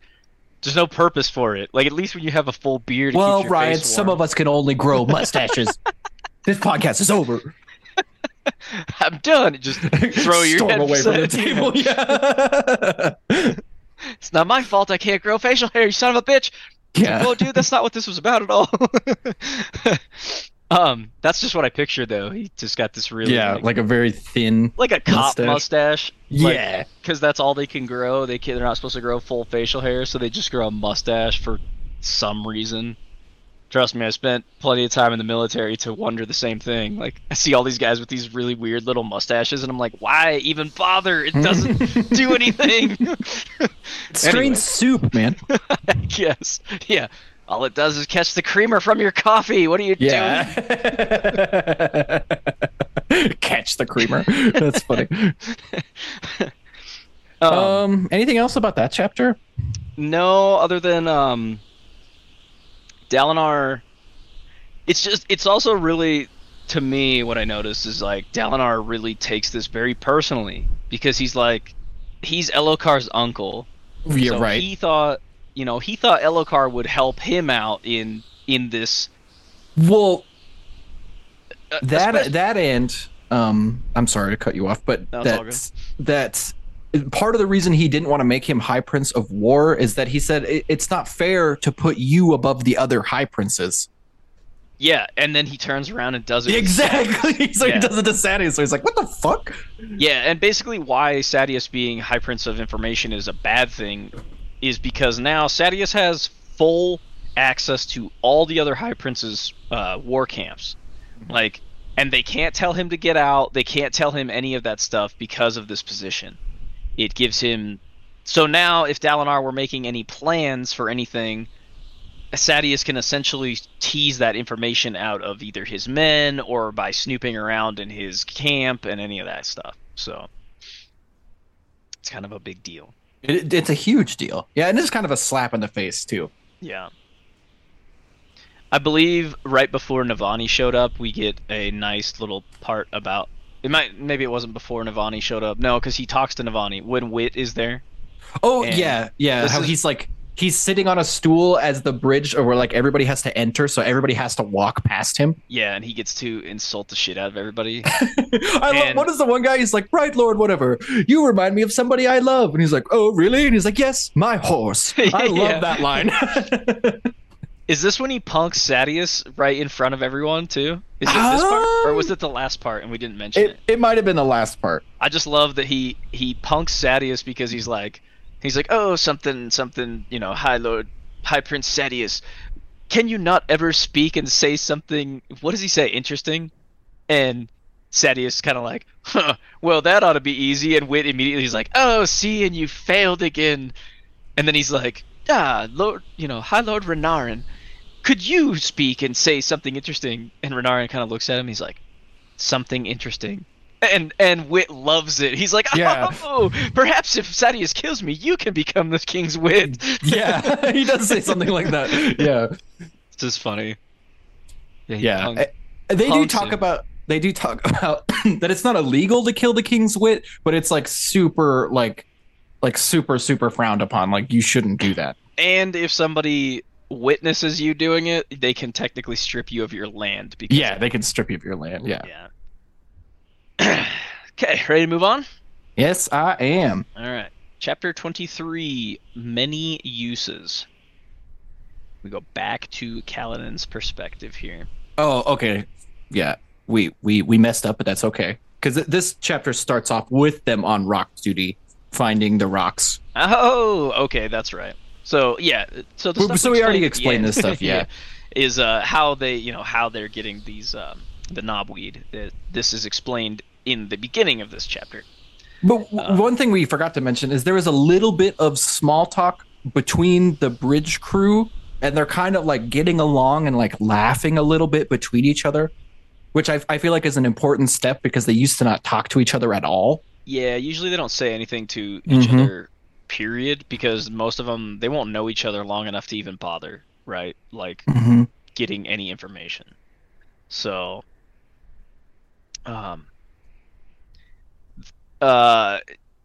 that's right. Rock, Teft, and Kaladin retrieve the knobweed, right, later on. Yeah, they like sneak out to the wagon. That night, right? They go and get it. And then they go out and they get these empty bottles and they have to kind of squeeze the sap out of these things into the bottles. And then they go sit next to the honor chasm so they can throw the milk or the knobweed in there after they get the delicious sap. Yeah, which each strand produces about 1 to 2 drops of sap. So, but they have a ton of. They actually got a lot of milkweed, or knobweed. Sorry, I keep calling him milkweed for some reason. Kaladin also tries, since Teft is there, he kind of tries to strike up conversation with him. Ask him why he's there, what's going on, because he wants to kind of learn these guys' backstories, because none of them will share their backstories, because again, they don't know each other long enough for it to matter. Yeah, and this is one of my favorite parts of the book, actually, where we get like Rock's backstory. Yeah, because I will tell this thing. Yeah, Rock. Yeah, exactly. So we find out why Rock is a bridgeman, essentially, right? Which is fucking hilarious, honestly. Yeah. So Rock came here from his land, which is escaping me right now, the name. The Horneater Peaks. The Horneater Peaks, thank you. He came here because he came with, his cousin to... Yeah, his Pneumatoma. Right, which is their kind of tribal leader, right? It's essentially his Bright Lord. Okay, yeah. Because the Horn Eaters have no shard bearers, right? Mm-hmm. So occasionally, one of them will get the idea that they're going to go challenge a shard bearer to try to win shards and be the first one ever to win shards for their people. So his cousin comes down to try to do that and is killed, right? Yeah, his cousin challenges Sadeas specifically. Yeah, Sadeas specifically. And when he is killed, they find out that Rock is a cook for his people, which we find out later why he is specifically good at cooking. But he is assigned to be a cook for Sadeas, right, in his camp. He put freaking Chol dung in Sadeas' food. Yeah, in a bunch of different ways. Yeah, he says all the, like, he put it in the spices and he put it in the gravy, and it's just funny the way he talks about it. I was honestly shocked too that they didn't just have him killed. It's to me. I know, yeah, I thought that was pretty funny too. But yeah, that's how he became a bridgeman, is how Rock got there. And then Teft tries to turn it around on Kaladin and ask him why he is there, and it says that it's because he killed a man. And I think this is the part where Kaladin says it, but I love that he says it's not because of the man I killed, it's because of the man I didn't kill. Yeah, or something like that. It's pretty deep, and when you find out later as to what he's talking about, it really kind of hits home. Like, hits hard, I mean. Oh, yeah. Like, what happened to Kaladin is so messed up. Yeah, for sure. Yeah, this is also leading up to why Kaladin doesn't trust any Light Eyes. Like, no matter what they say or what they do, he doesn't trust any of them. Because he thought that... God damn, why can I not ever remember his name? The other freaking High Lord... Amaram? Yes, Amaram, thank you. I can't ever remember his name. That's okay, I can't even get the guy who writes the book's name right. Oh, yeah, okay, good point. He thought that, like, Amaram was one of the best Light Eyes that there could be. And we find out much later on why that is not true at all. Oh, yeah, where he's, like, one of the biggest pieces of shit? Yeah.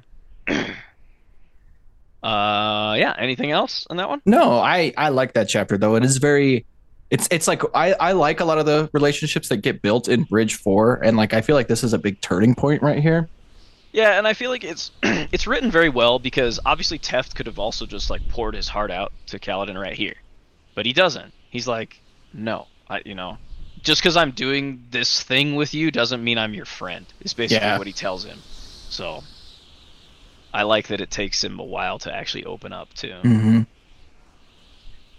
Let's move on to Chapter 24, The Gallery of Maps. And we are back to Dalinar in this one. And he is actually... So he's with High Prince Roion in the King's Gallery of Maps, right? Yeah, and this is the part you were talking about where he's like looking at the map with like all the gem hearts they've all won. Yeah, okay. And this is also part of his kind of ploy to get another High Prince to work with him. And High Prince Roion has the fewest gem hearts out of all of the other High Princes. Yeah. So Dalinar assumes that since High Prince Roion is at the bottom of the barrel, he would be the most willing to work with another High Prince, because this would obviously benefit him as well. Yeah, and he sets it up as that they will split the gem hearts evenly, so like they'll distribute the wealth evenly, but any shard plate or shards or shard blades, I don't know why I couldn't think of the name. It's all good. Jesus. Like he'll keep them for him. Like anybody who wins them gets to keep them, which is obviously going to be Dalinar, because he actually has shards and this guy doesn't. Right. But at this point too, Dalinar says that Roion can keep the gem heart, but if shard blades are won or are there, Dalinar wants them because he's trying to he get wants them the to first Renarin. set. Yeah. He wants the first set, and then you can have the others. Right. but the guy's still like, no. Yeah, Royan's like, nah, I'll just do it myself, even though Yeah, it's like, you're gay. yeah, he clearly can't do anything for himself. He also, though, Royan kind of insults him, and he's like, I think these, your lapses during the high storm are affecting your sanity if you think that I will agree to this. Yeah, which is a low blow. It is, but he also, by the end, says he'll think about it. But we've heard that before from like Elokar. Like, yeah, which basically means no. Yeah, exactly. And then I think we switch over to Adolin's perspective. Yeah, and if I remember this right, this is kind of a gut punch, isn't it?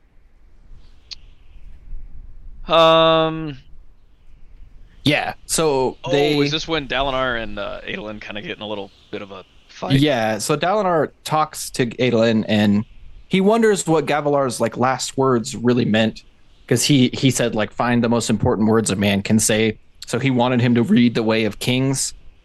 And Adolin is like kind of questioning him, is like, why do we follow these codes? Nobody else does. Nobody else is taking us fucking very seriously. And they also talk about that Sadeas is asking for permission to enter their war camp to investigate like the king's thing. Yeah. Yeah, Adolin is worried that they're going to create like false evidence to just throw them in jail anyway, even though they didn't do anything. Yeah, Adolin doesn't trust Sadeas at all. I mean, and for good reason. So yeah, he thinks that Sadeas is just going to come in there and fake evidence in order to incriminate Dalinar as if he tried to assassinate the king. Yeah. And he also, Dalinar specifically brings up the visions that they told him it was okay to trust Sadeas. And at this, Adolin becomes like fucking enraged and like yells at Dalinar and tells him like not to stake the future of the Kholin house on visions, and that maybe he should step down because he's clearly losing his mind. Yeah, exactly. Like it's pretty brutal. Yeah, especially for like a son to be saying to his father. Yeah, even like the part where he's like, "Father, you are not well," is so brutal. Yeah, exactly. Anything else on that one though? No, I mean this is a pretty important chapter, I think. Yeah. But yeah, I think I'm good. Move on to chapter 25, The Butcher. So, this is Kaladin again, 7 years prior.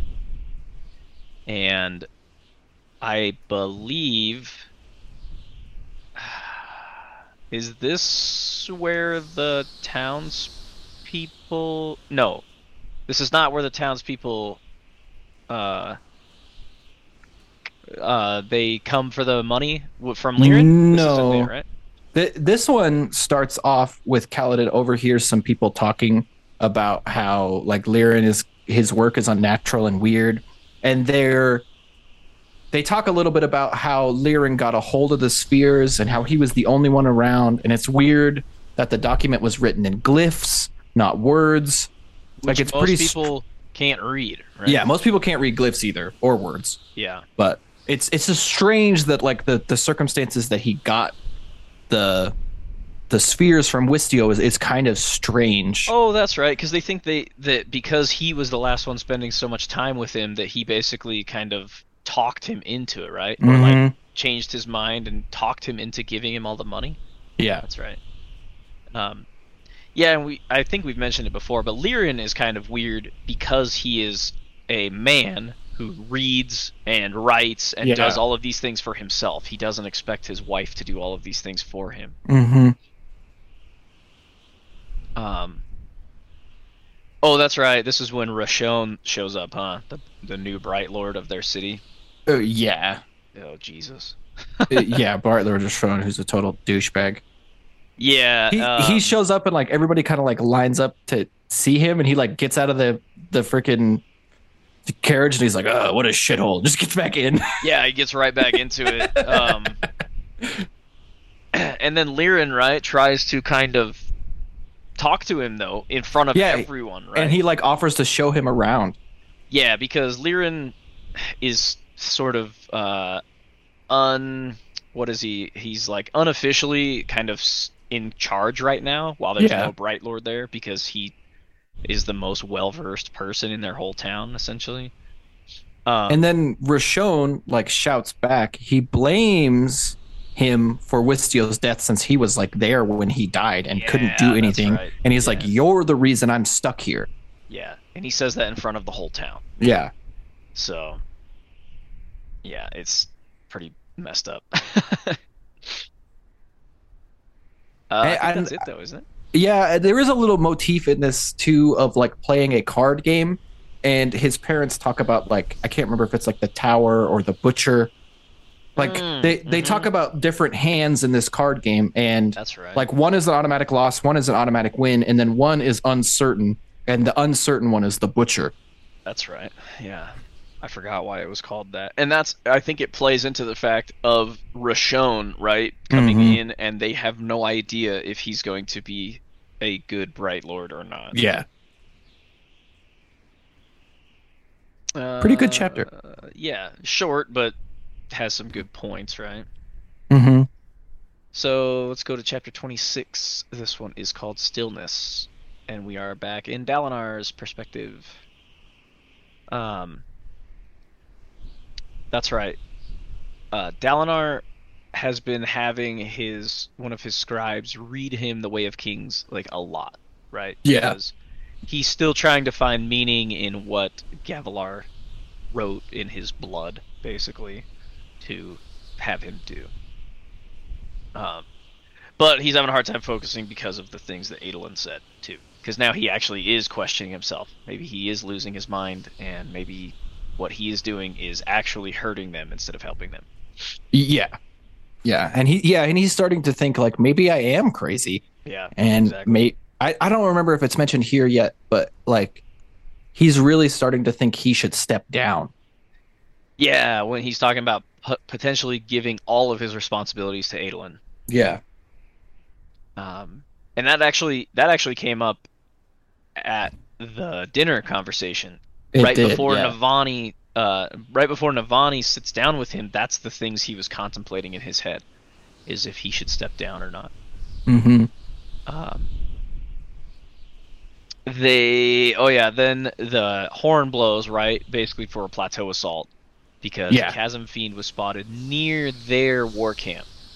Well, near like their controlled territory, right? Right. Of like where they already have zone. Bridges, yeah. And Dalinar actually decides to contest this one, right? To actually go for it. Mostly for like the morale of the men. Is that especially Adrian? Yeah, I don't know. Man, I'm losing my mind. I don't know what the fuck that was. It's only because we started podcasting so early in the morning this morning. Yeah, I guess. I don't know what that was. But it's mostly just to like boost his men because they haven't gone out in a while, and especially Adolin because I guess he feels bad for Adolin, like kind of not letting him do what he's really good at, because Adolin is like an accomplished warrior. Right. And Dalinar agrees, right, to use.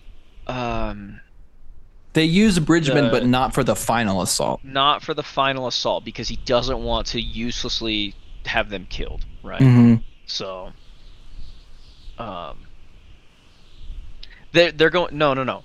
They want to design one to use, right? Oh, yeah, that's right. I forgot. He wants to try to design a bridge more like Sadius's, but the problem they have, and I don't know if it comes up now, the problem they're going to have is that those bridges, to be light enough to be carried by men, are not sturdy enough to then support the siege bridges crossing over them. Oh, okay, yeah, that's right. And I think that comes up a little bit later, but this is where he agrees to let them try to design them one. to try to design one, but they have to use the slow bridges on this one. Yeah.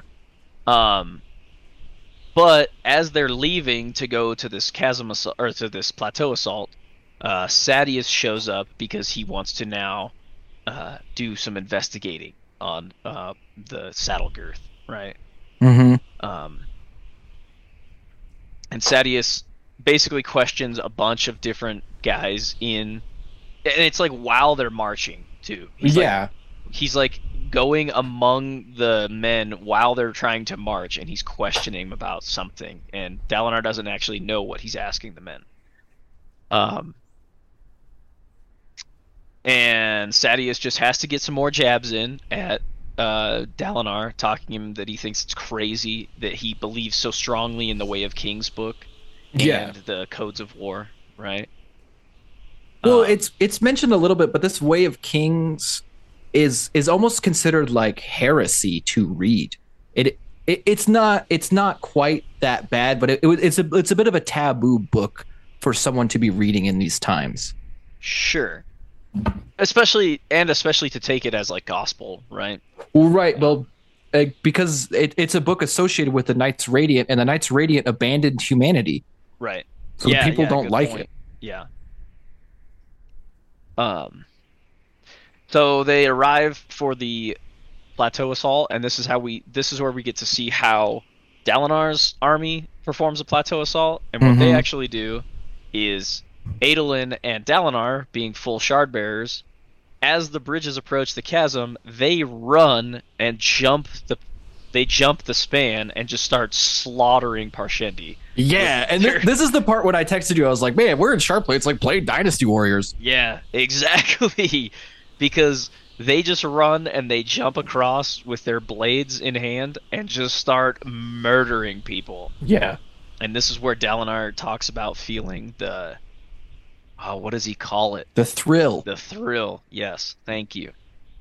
And it kind of scares him because he realizes he still has a lot of bloodlust in him. Well, but then he like has a realization that he's like actually killing living things. Yeah. And it like sickens him to the point where he almost can't fight anymore because it's like so disgusting. Yeah. He's really good at it though. He's really good at he's a straight badass. Yeah. And so is Adolin. And I like how they describe how shard bearers have to like fight away from each other, because if they like, there's nothing that slows the blade down, so it's hard. Like if you're in like a killing arc with another shard bearer, you could easily get hit. Yeah, and I mean, obviously, if they're wearing plate is the only thing that stops the blade too. Mm-hmm. So yeah, you'd be actually hindering each other if you were too close to each other. Yeah, so they kind of have to jump the chasm and then kind of go their separate ways, fighting in different directions. But what it does, obviously, is clear the way for them to lower the bridges and for the rest of the men to come across. And they actually win this fight, right? And they claim the Gemheart, and he notices, though, as they're claiming the Gemheart, that there is a Parshendi shard bearer on the other side of the chasm that was across from like his army, so the opposite side, standing there simply watching them claim the Gemheart. And he finds it very strange that the Shardbearer would not join the fight, especially knowing that they had two Shardbearers. Yeah, exactly. Like, why would you show up now? Yeah. But this is important for later, right? Yeah, it is. Yeah, this is leading into something. Yeah, who that Shardbearer is important. Right. Anything else? No, I like that chapter. I like any of the chapters where they go ham in Shardplate. I think the way it's all described is very good.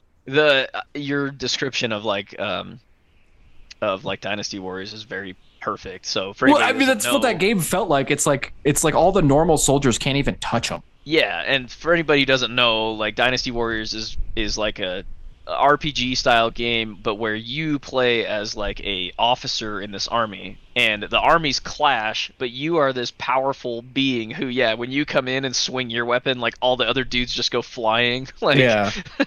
And that's a very good way to put it, that they are like just the most powerful among all these normal soldiers.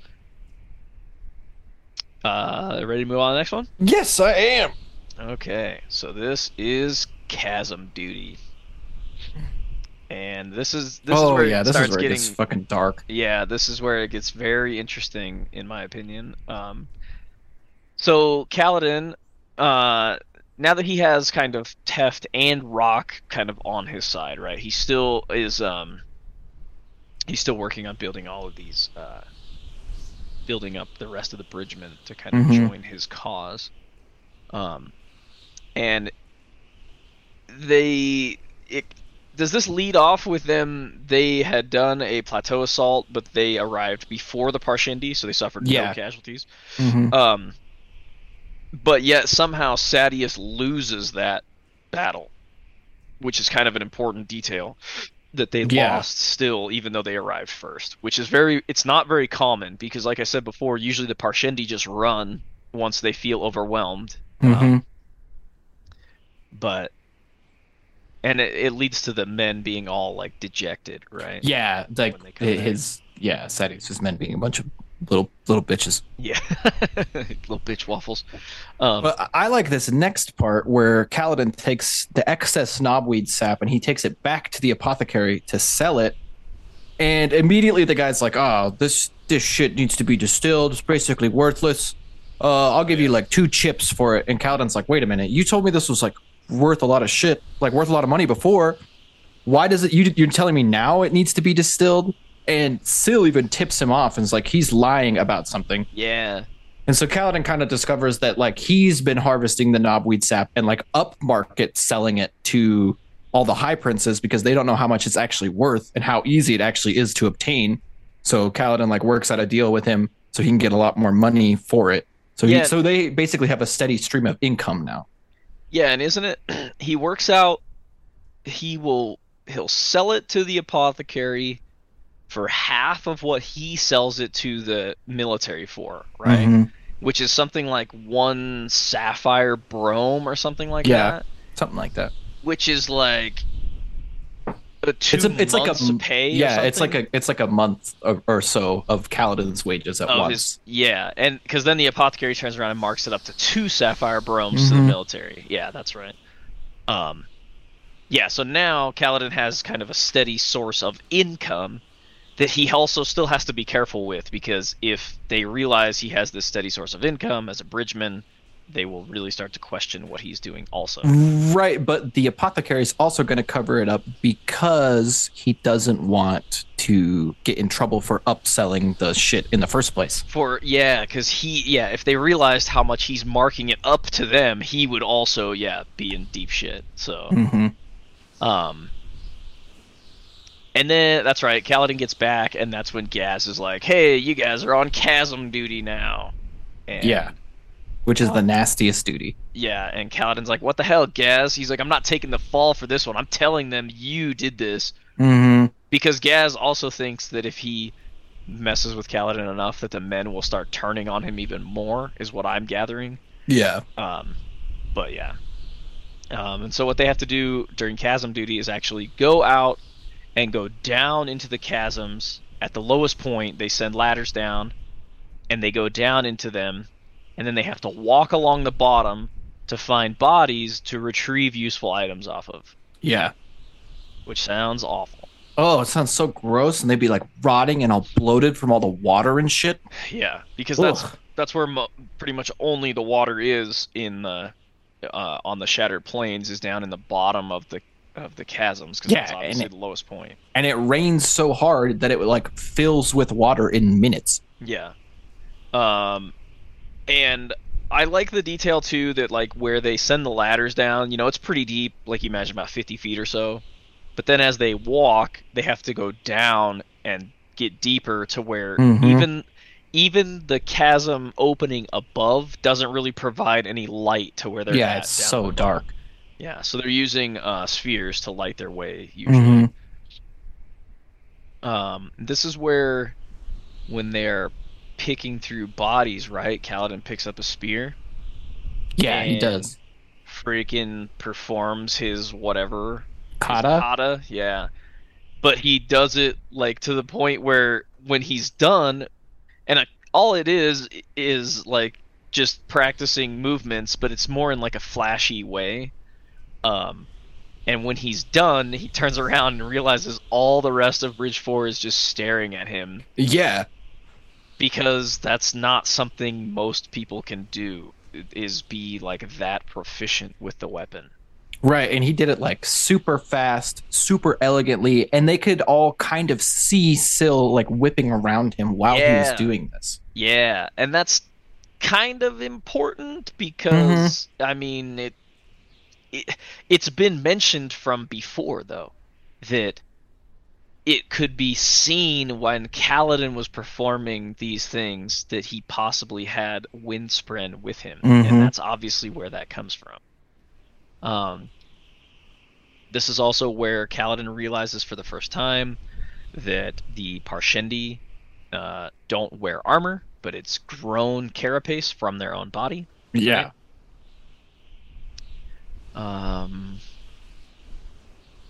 I don't think much else happens in the chasm, does it? I don't think so. Kaladin though is now also kind of worried that he just showed that to all those men, and it's like a double-edged sword for him.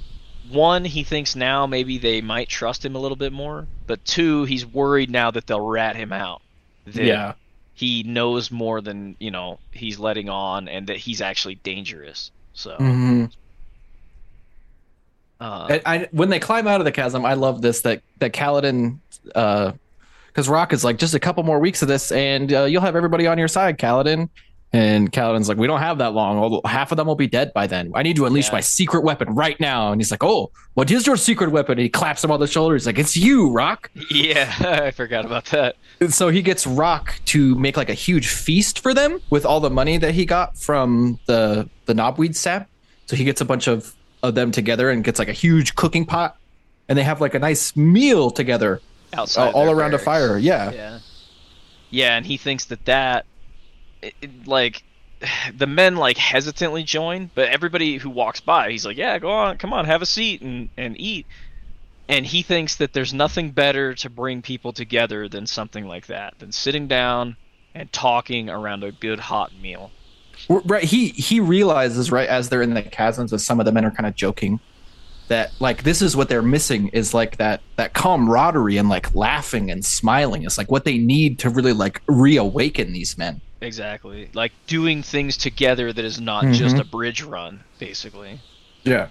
I do like too in that chapter where they talk about if they get lost in the chasms, they could all be eaten by a chasm fiend, and they're like, "No, I heard about that. One of the teams came down here, and every last one of them was eaten by a chasm fiend." And Rock's like, or somebody, I don't know if it was Rock, but they're like, "Then how would they tell that story?" He's like, well, what do you mean? He's like, you said they were all eaten by a chasm fiend, so who told you that story? Exactly. Who did indeed? I think that's funny. Yeah, anything else in that one? No. Okay, let's move on to chapter 28, Decision. And this is a little bit of Adolin and Dalinar's perspective, and I think we kind of have a hard switch in the middle of this one. Oh, is there? I think so. Let's see. Oh, this is okay. Yeah, so this is where. Oh, yeah, this is testing what you that were new talking bridge. about. Yeah. Yeah, he gave them the go ahead to try this new bridge. So now they're standing around watching them test it, and they're testing it over kind of a shallow thing, and the bridge collapses once the Chulls and the siege bridge get on top of it. Mm-hmm. So, but the guys are like, well, but if we make it any heavier, then the men can't carry it, so it's still not as effective. So Yeah. So they basically have to scrap it, right? yeah, it tells them that they need to try something different, basically. What else? Is this where? No, never mind. Oh, this is Adolin and Dalinar try to find all of the men that Sadeas questioned. Oh yeah. Oh, that's right. And then the freaking men that Sadeas questioned kind of did Dalinar a disservice, where they were very standoffish with Sadeas and wouldn't give him any information, even though they didn't have anything to hide. Exactly. Yeah, and the one guy's like, "Yeah, we weren't gonna give that piece of I mean, that slimy eel." Yeah. Nothing, Bright Lord. Yeah, and they're like, basically, Adolin and Dalinar are like, God damn it, that's even worse. Now you made it look like we have something to hide. So,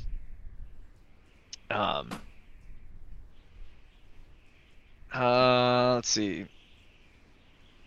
Oh, that's right. This is where Dalinar has his shard plate on, and he takes the hammer to dig trenches or to dig Oh yeah, latrines. he digs the latrine. That's right, just to like help him think.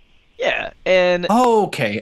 Yeah, This part- I really remember this. it's interesting because Dalinar has them get him like this warhammer, which is way too big for a normal man to wield.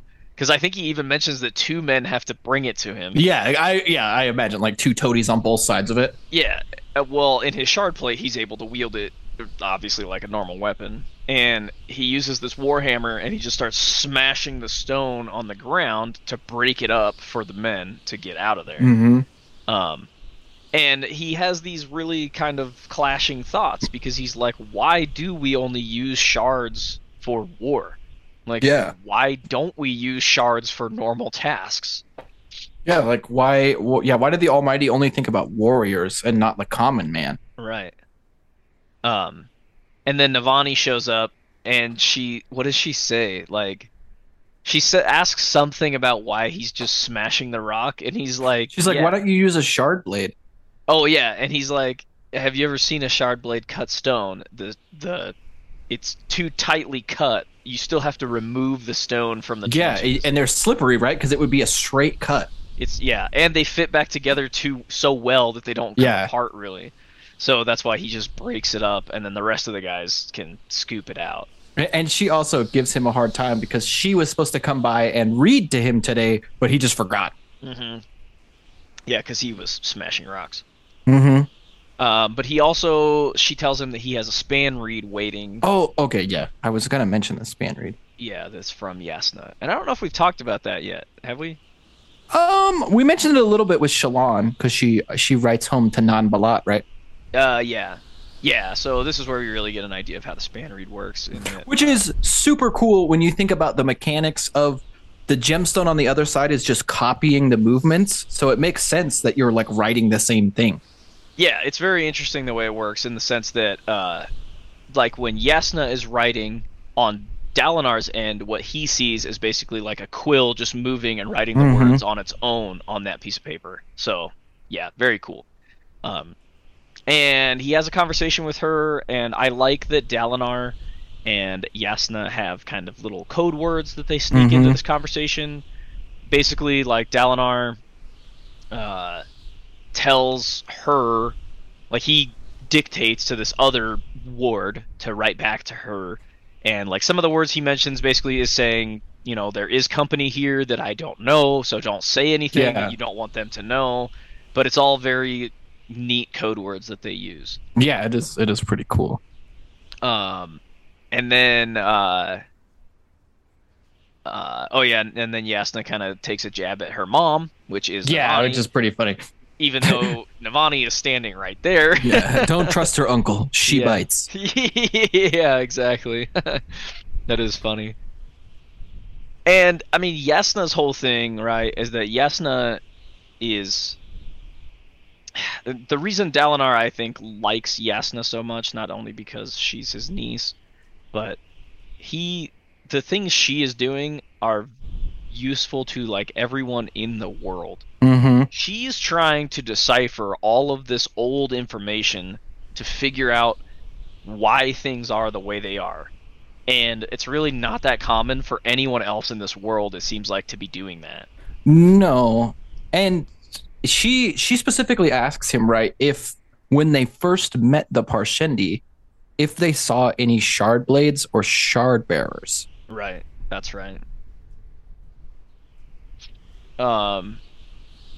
Oh, and Shallan actually makes an appearance, right? Because she draws a chasm fiend. Sends the drawing, yes. Yeah. And that's right. Yasna says, we found this, and it is the earliest depiction of a Voidbringer, right? And Dalinar and Adolin are both like, that's just a chasm fiend. And then they kind of go back and forth. They're like, well, maybe this is just what somebody, you know, they thought that a Voidbringer might look like or something. They just drew the most terrible thing they could think of. Right, exactly. So, and I think at the very end of this, there's just a really quick little bit about Dalinar mentioning to Navani that he is going to abdicate and leave Adolin in charge, right? Yeah, he's made up his mind. Yeah. And I think that's it, right? Yeah, and then that's the end of part 2. Right. And then we move to the interludes. Yep, that's the end of the normal chapters. So we will move on to interlude 4, which is Risen. This is kind of what I was talking about earlier. Sorry, I didn't mean to cut you off. No, that's fine. I was just going to say that Risen is a name, not like a thing.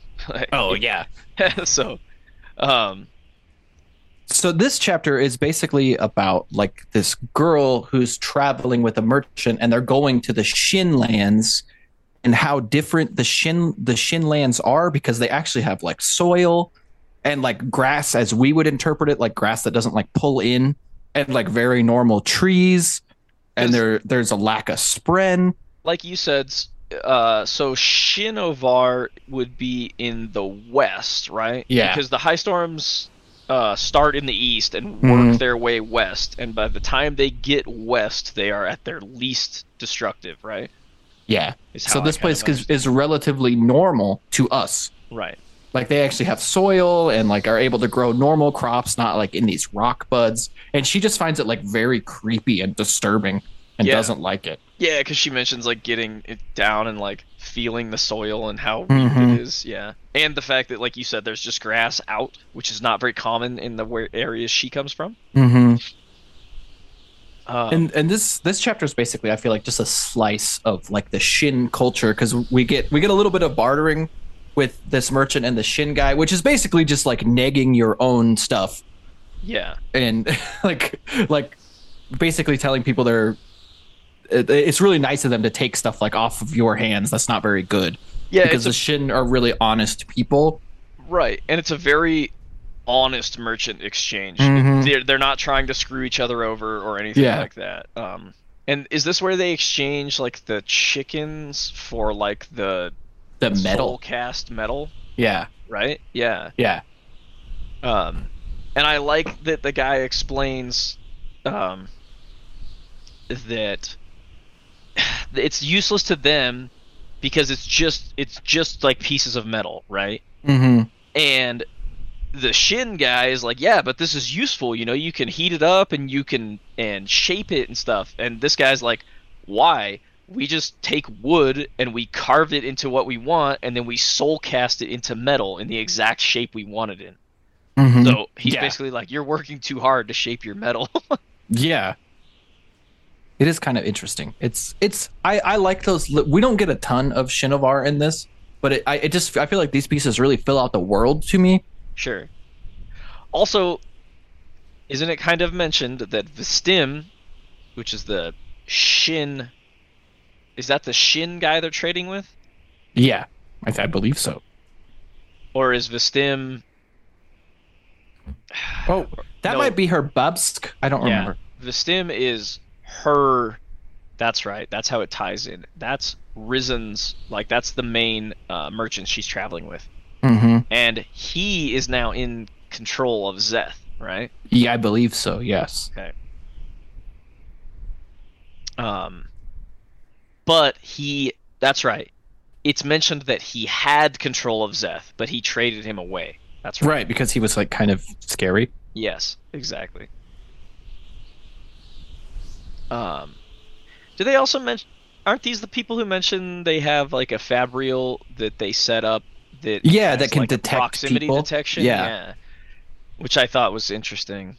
That they kind of have these little magical devices that are not widely used because I'm sure they're extremely hard to get a hold of, is what I imagine. Anything else on that one? No. Okay, let's move on to Interlude 5. This is Axes the Collector. And I have an interesting theory on this. I don't know if it plays out or not. This one is kind of about this dude. He like wakes up in an alleyway, and he's all freaking. Oh yeah, he wakes up next to the bum, and the bum tries to charge him for sleeping in his alley. Yeah, I thought that was pretty funny. Yeah. But Axes has like a headache because he's like hungover. Is kind of what I get the idea of. He's also like partially naked, but he also has writing all over him, right? Like tattoos. Well, that he does to himself. Yeah, I believe. because he takes notes on his own skin. Well, because he doesn't have any paper, right? Yeah. He's naked. And it mentions that he is an Aemon, Aemian, and that he has like blue fingernails and blue eyes, right? Yeah, and his shadow goes the wrong way. It goes towards light. Yeah, instead of away from light, which is very interesting. Oh, that would be so scary, wouldn't it? It's a pretty cool concept. This one though is because he then goes and talks to somebody, right, about Spren, right? About like a test that they're doing on some Spren. And I'm probably skipping some stuff because this is actually kind of long. This one is super, super long. Yeah. But he's trying to catalog every Spren ever. Is what he's trying to do. Mm-hmm. And doesn't he go and talk to them about the Spren changing sizes or something like that? And like what the smallest one they've ever encountered was versus the largest one of those same ones or something like that? Yeah. Mm-hmm. What else does he do? And it mentions like the large Spren, right? The largest Spren or something like that. The largest like gods that they say they are gods. And I think that's leading up to, because doesn't Shallan visit that island where they have that like creature that shows up every so often? Am I remembering that right? I feel like that's what he's talking about. That she sees in the water. Yes. That you're talking about? Yes. I feel like that... She has like the weird like turtle mask that she puts on. Yeah, I feel like this is kind of what it's like foreshadowing. About? Yeah. Okay. I never put those pieces together, but I think you're right. I'm not very smart. But yeah, this was one of the few parts in the book where I was kind of confused. Oh, the first time I listened to this, I'm going to be honest, even on the second listen, I'm still like, I don't know a lot about this guy. Yeah, exactly. But yeah, mostly what he's doing is just like cataloging this information about Spren. But I have a theory on who I think this is, and I don't know for sure. But then again, we've had those theories before, and apparently at this point, any of them could be true. So... I don't think he is who you think he is. No? I know. Okay. But I like to, at the very end of this, that, like, he got some, like, clothes, and immediately somebody takes them from him, and the guards, like, arrest him again because he's naked. Oh, yeah, he's not supposed to be naked. Yeah. But he doesn't really care, and we don't really know why at this point, but it seems like this happens to him all the time, that he gets, like, arrested, and it doesn't seem to matter for him. Yeah. Because he's, like, immortal, right? Yeah. Well, yeah. Or something like that. Spoiler alert, possibly, yeah. I thought he talks about that. That he, like, can't be killed. Yeah, I feel like you're right. That he mentions something, and he mentions about, like, how long he's been alive. And how, you know, and the amount of work he has done to catalog this information. But we'll move on to the last one, which is Interlude 6, and this one is a work of art, and this is Szeth. Yeah, our token Szeth chapter. This is the episode, or this is the interlude where Szeth, so he works at like a casino, right? That what it is? Is it a casino? Or like he just like works in the criminal underground. I guess a casino is probably about right. I was thinking that it was like a casino because then he mentions that another casino has moved into town. So his current mission, and he's going to kill that guy? Yeah, his current mission is to go...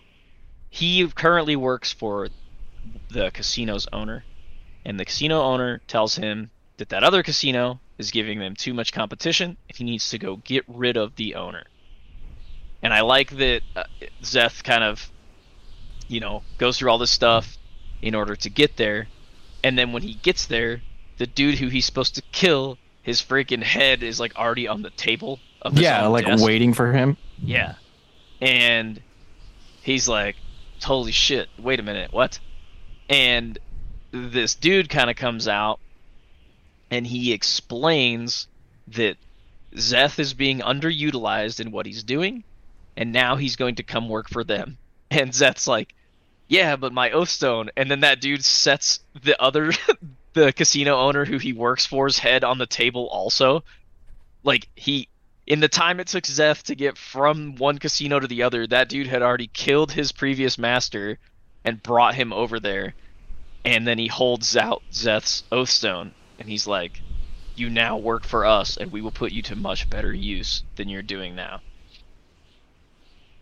And I was like, holy shit, this is like the the Dark Brotherhood from like Skyrim. It really is, yeah. It is a lot like that. That's what it reminded me of. But yeah, pretty cool. It's also, I thought it was interesting because it's very uncommon for Zeth to be unnerved. Yeah, it is. And this dude unnerved Zeth. Like, when the fact that he was able to assassinate his master without Zeth knowing, and then also show up here ahead of him, is very uncommon, because Zeth is like the best at what he does. So, but yeah, that's pretty much it, right? Yeah, I think so. I think we got it all, at least this part. Yeah. So that was part 2 of The Way of Kings. Again, we're gonna try to keep doing this, obviously. So there should be 2 more episodes of this. Yeah, no, part 3 and part 4. There's part 5 too, but it's short. Oh, there is a part 5 that is short. We'll probably wrap that all up with part 4. Probably do part 4 and 5. Yeah, that sounds good to me. It'll just probably be a long boy of an episode. Yeah, that's okay. Yeah, these ones, they're just gonna be long. So hopefully you guys enjoy them. Let us know if you do. Let us know if you don't. Yeah, they tend to be relatively long, both because there's a lot of information here, and we obviously have a lot of side tangents we like to go on about. Yeah, we do. So it's just bullshit. Yeah, and please feel free to let us know. You know, if we get something wrong, you know, feel free to let us know that we're dumb, and you know, listen up, idiots. Yeah. It's like this because we'll promptly call you a nerd and be like, whatever, man. No, just kidding. Any conversations about The Way of Kings is, or yeah, I would love it. Yeah, absolutely. So yeah, you got anything else before we hang this one up? Just thank you all for listening. I really appreciate each and every single one of you, and appreciate you taking the time. Yeah, absolutely. We really appreciate it. And the only thing we ask, you know, if you like what we do, if you don't like what we do, just let us know. And with that, we'll catch you guys in the next one.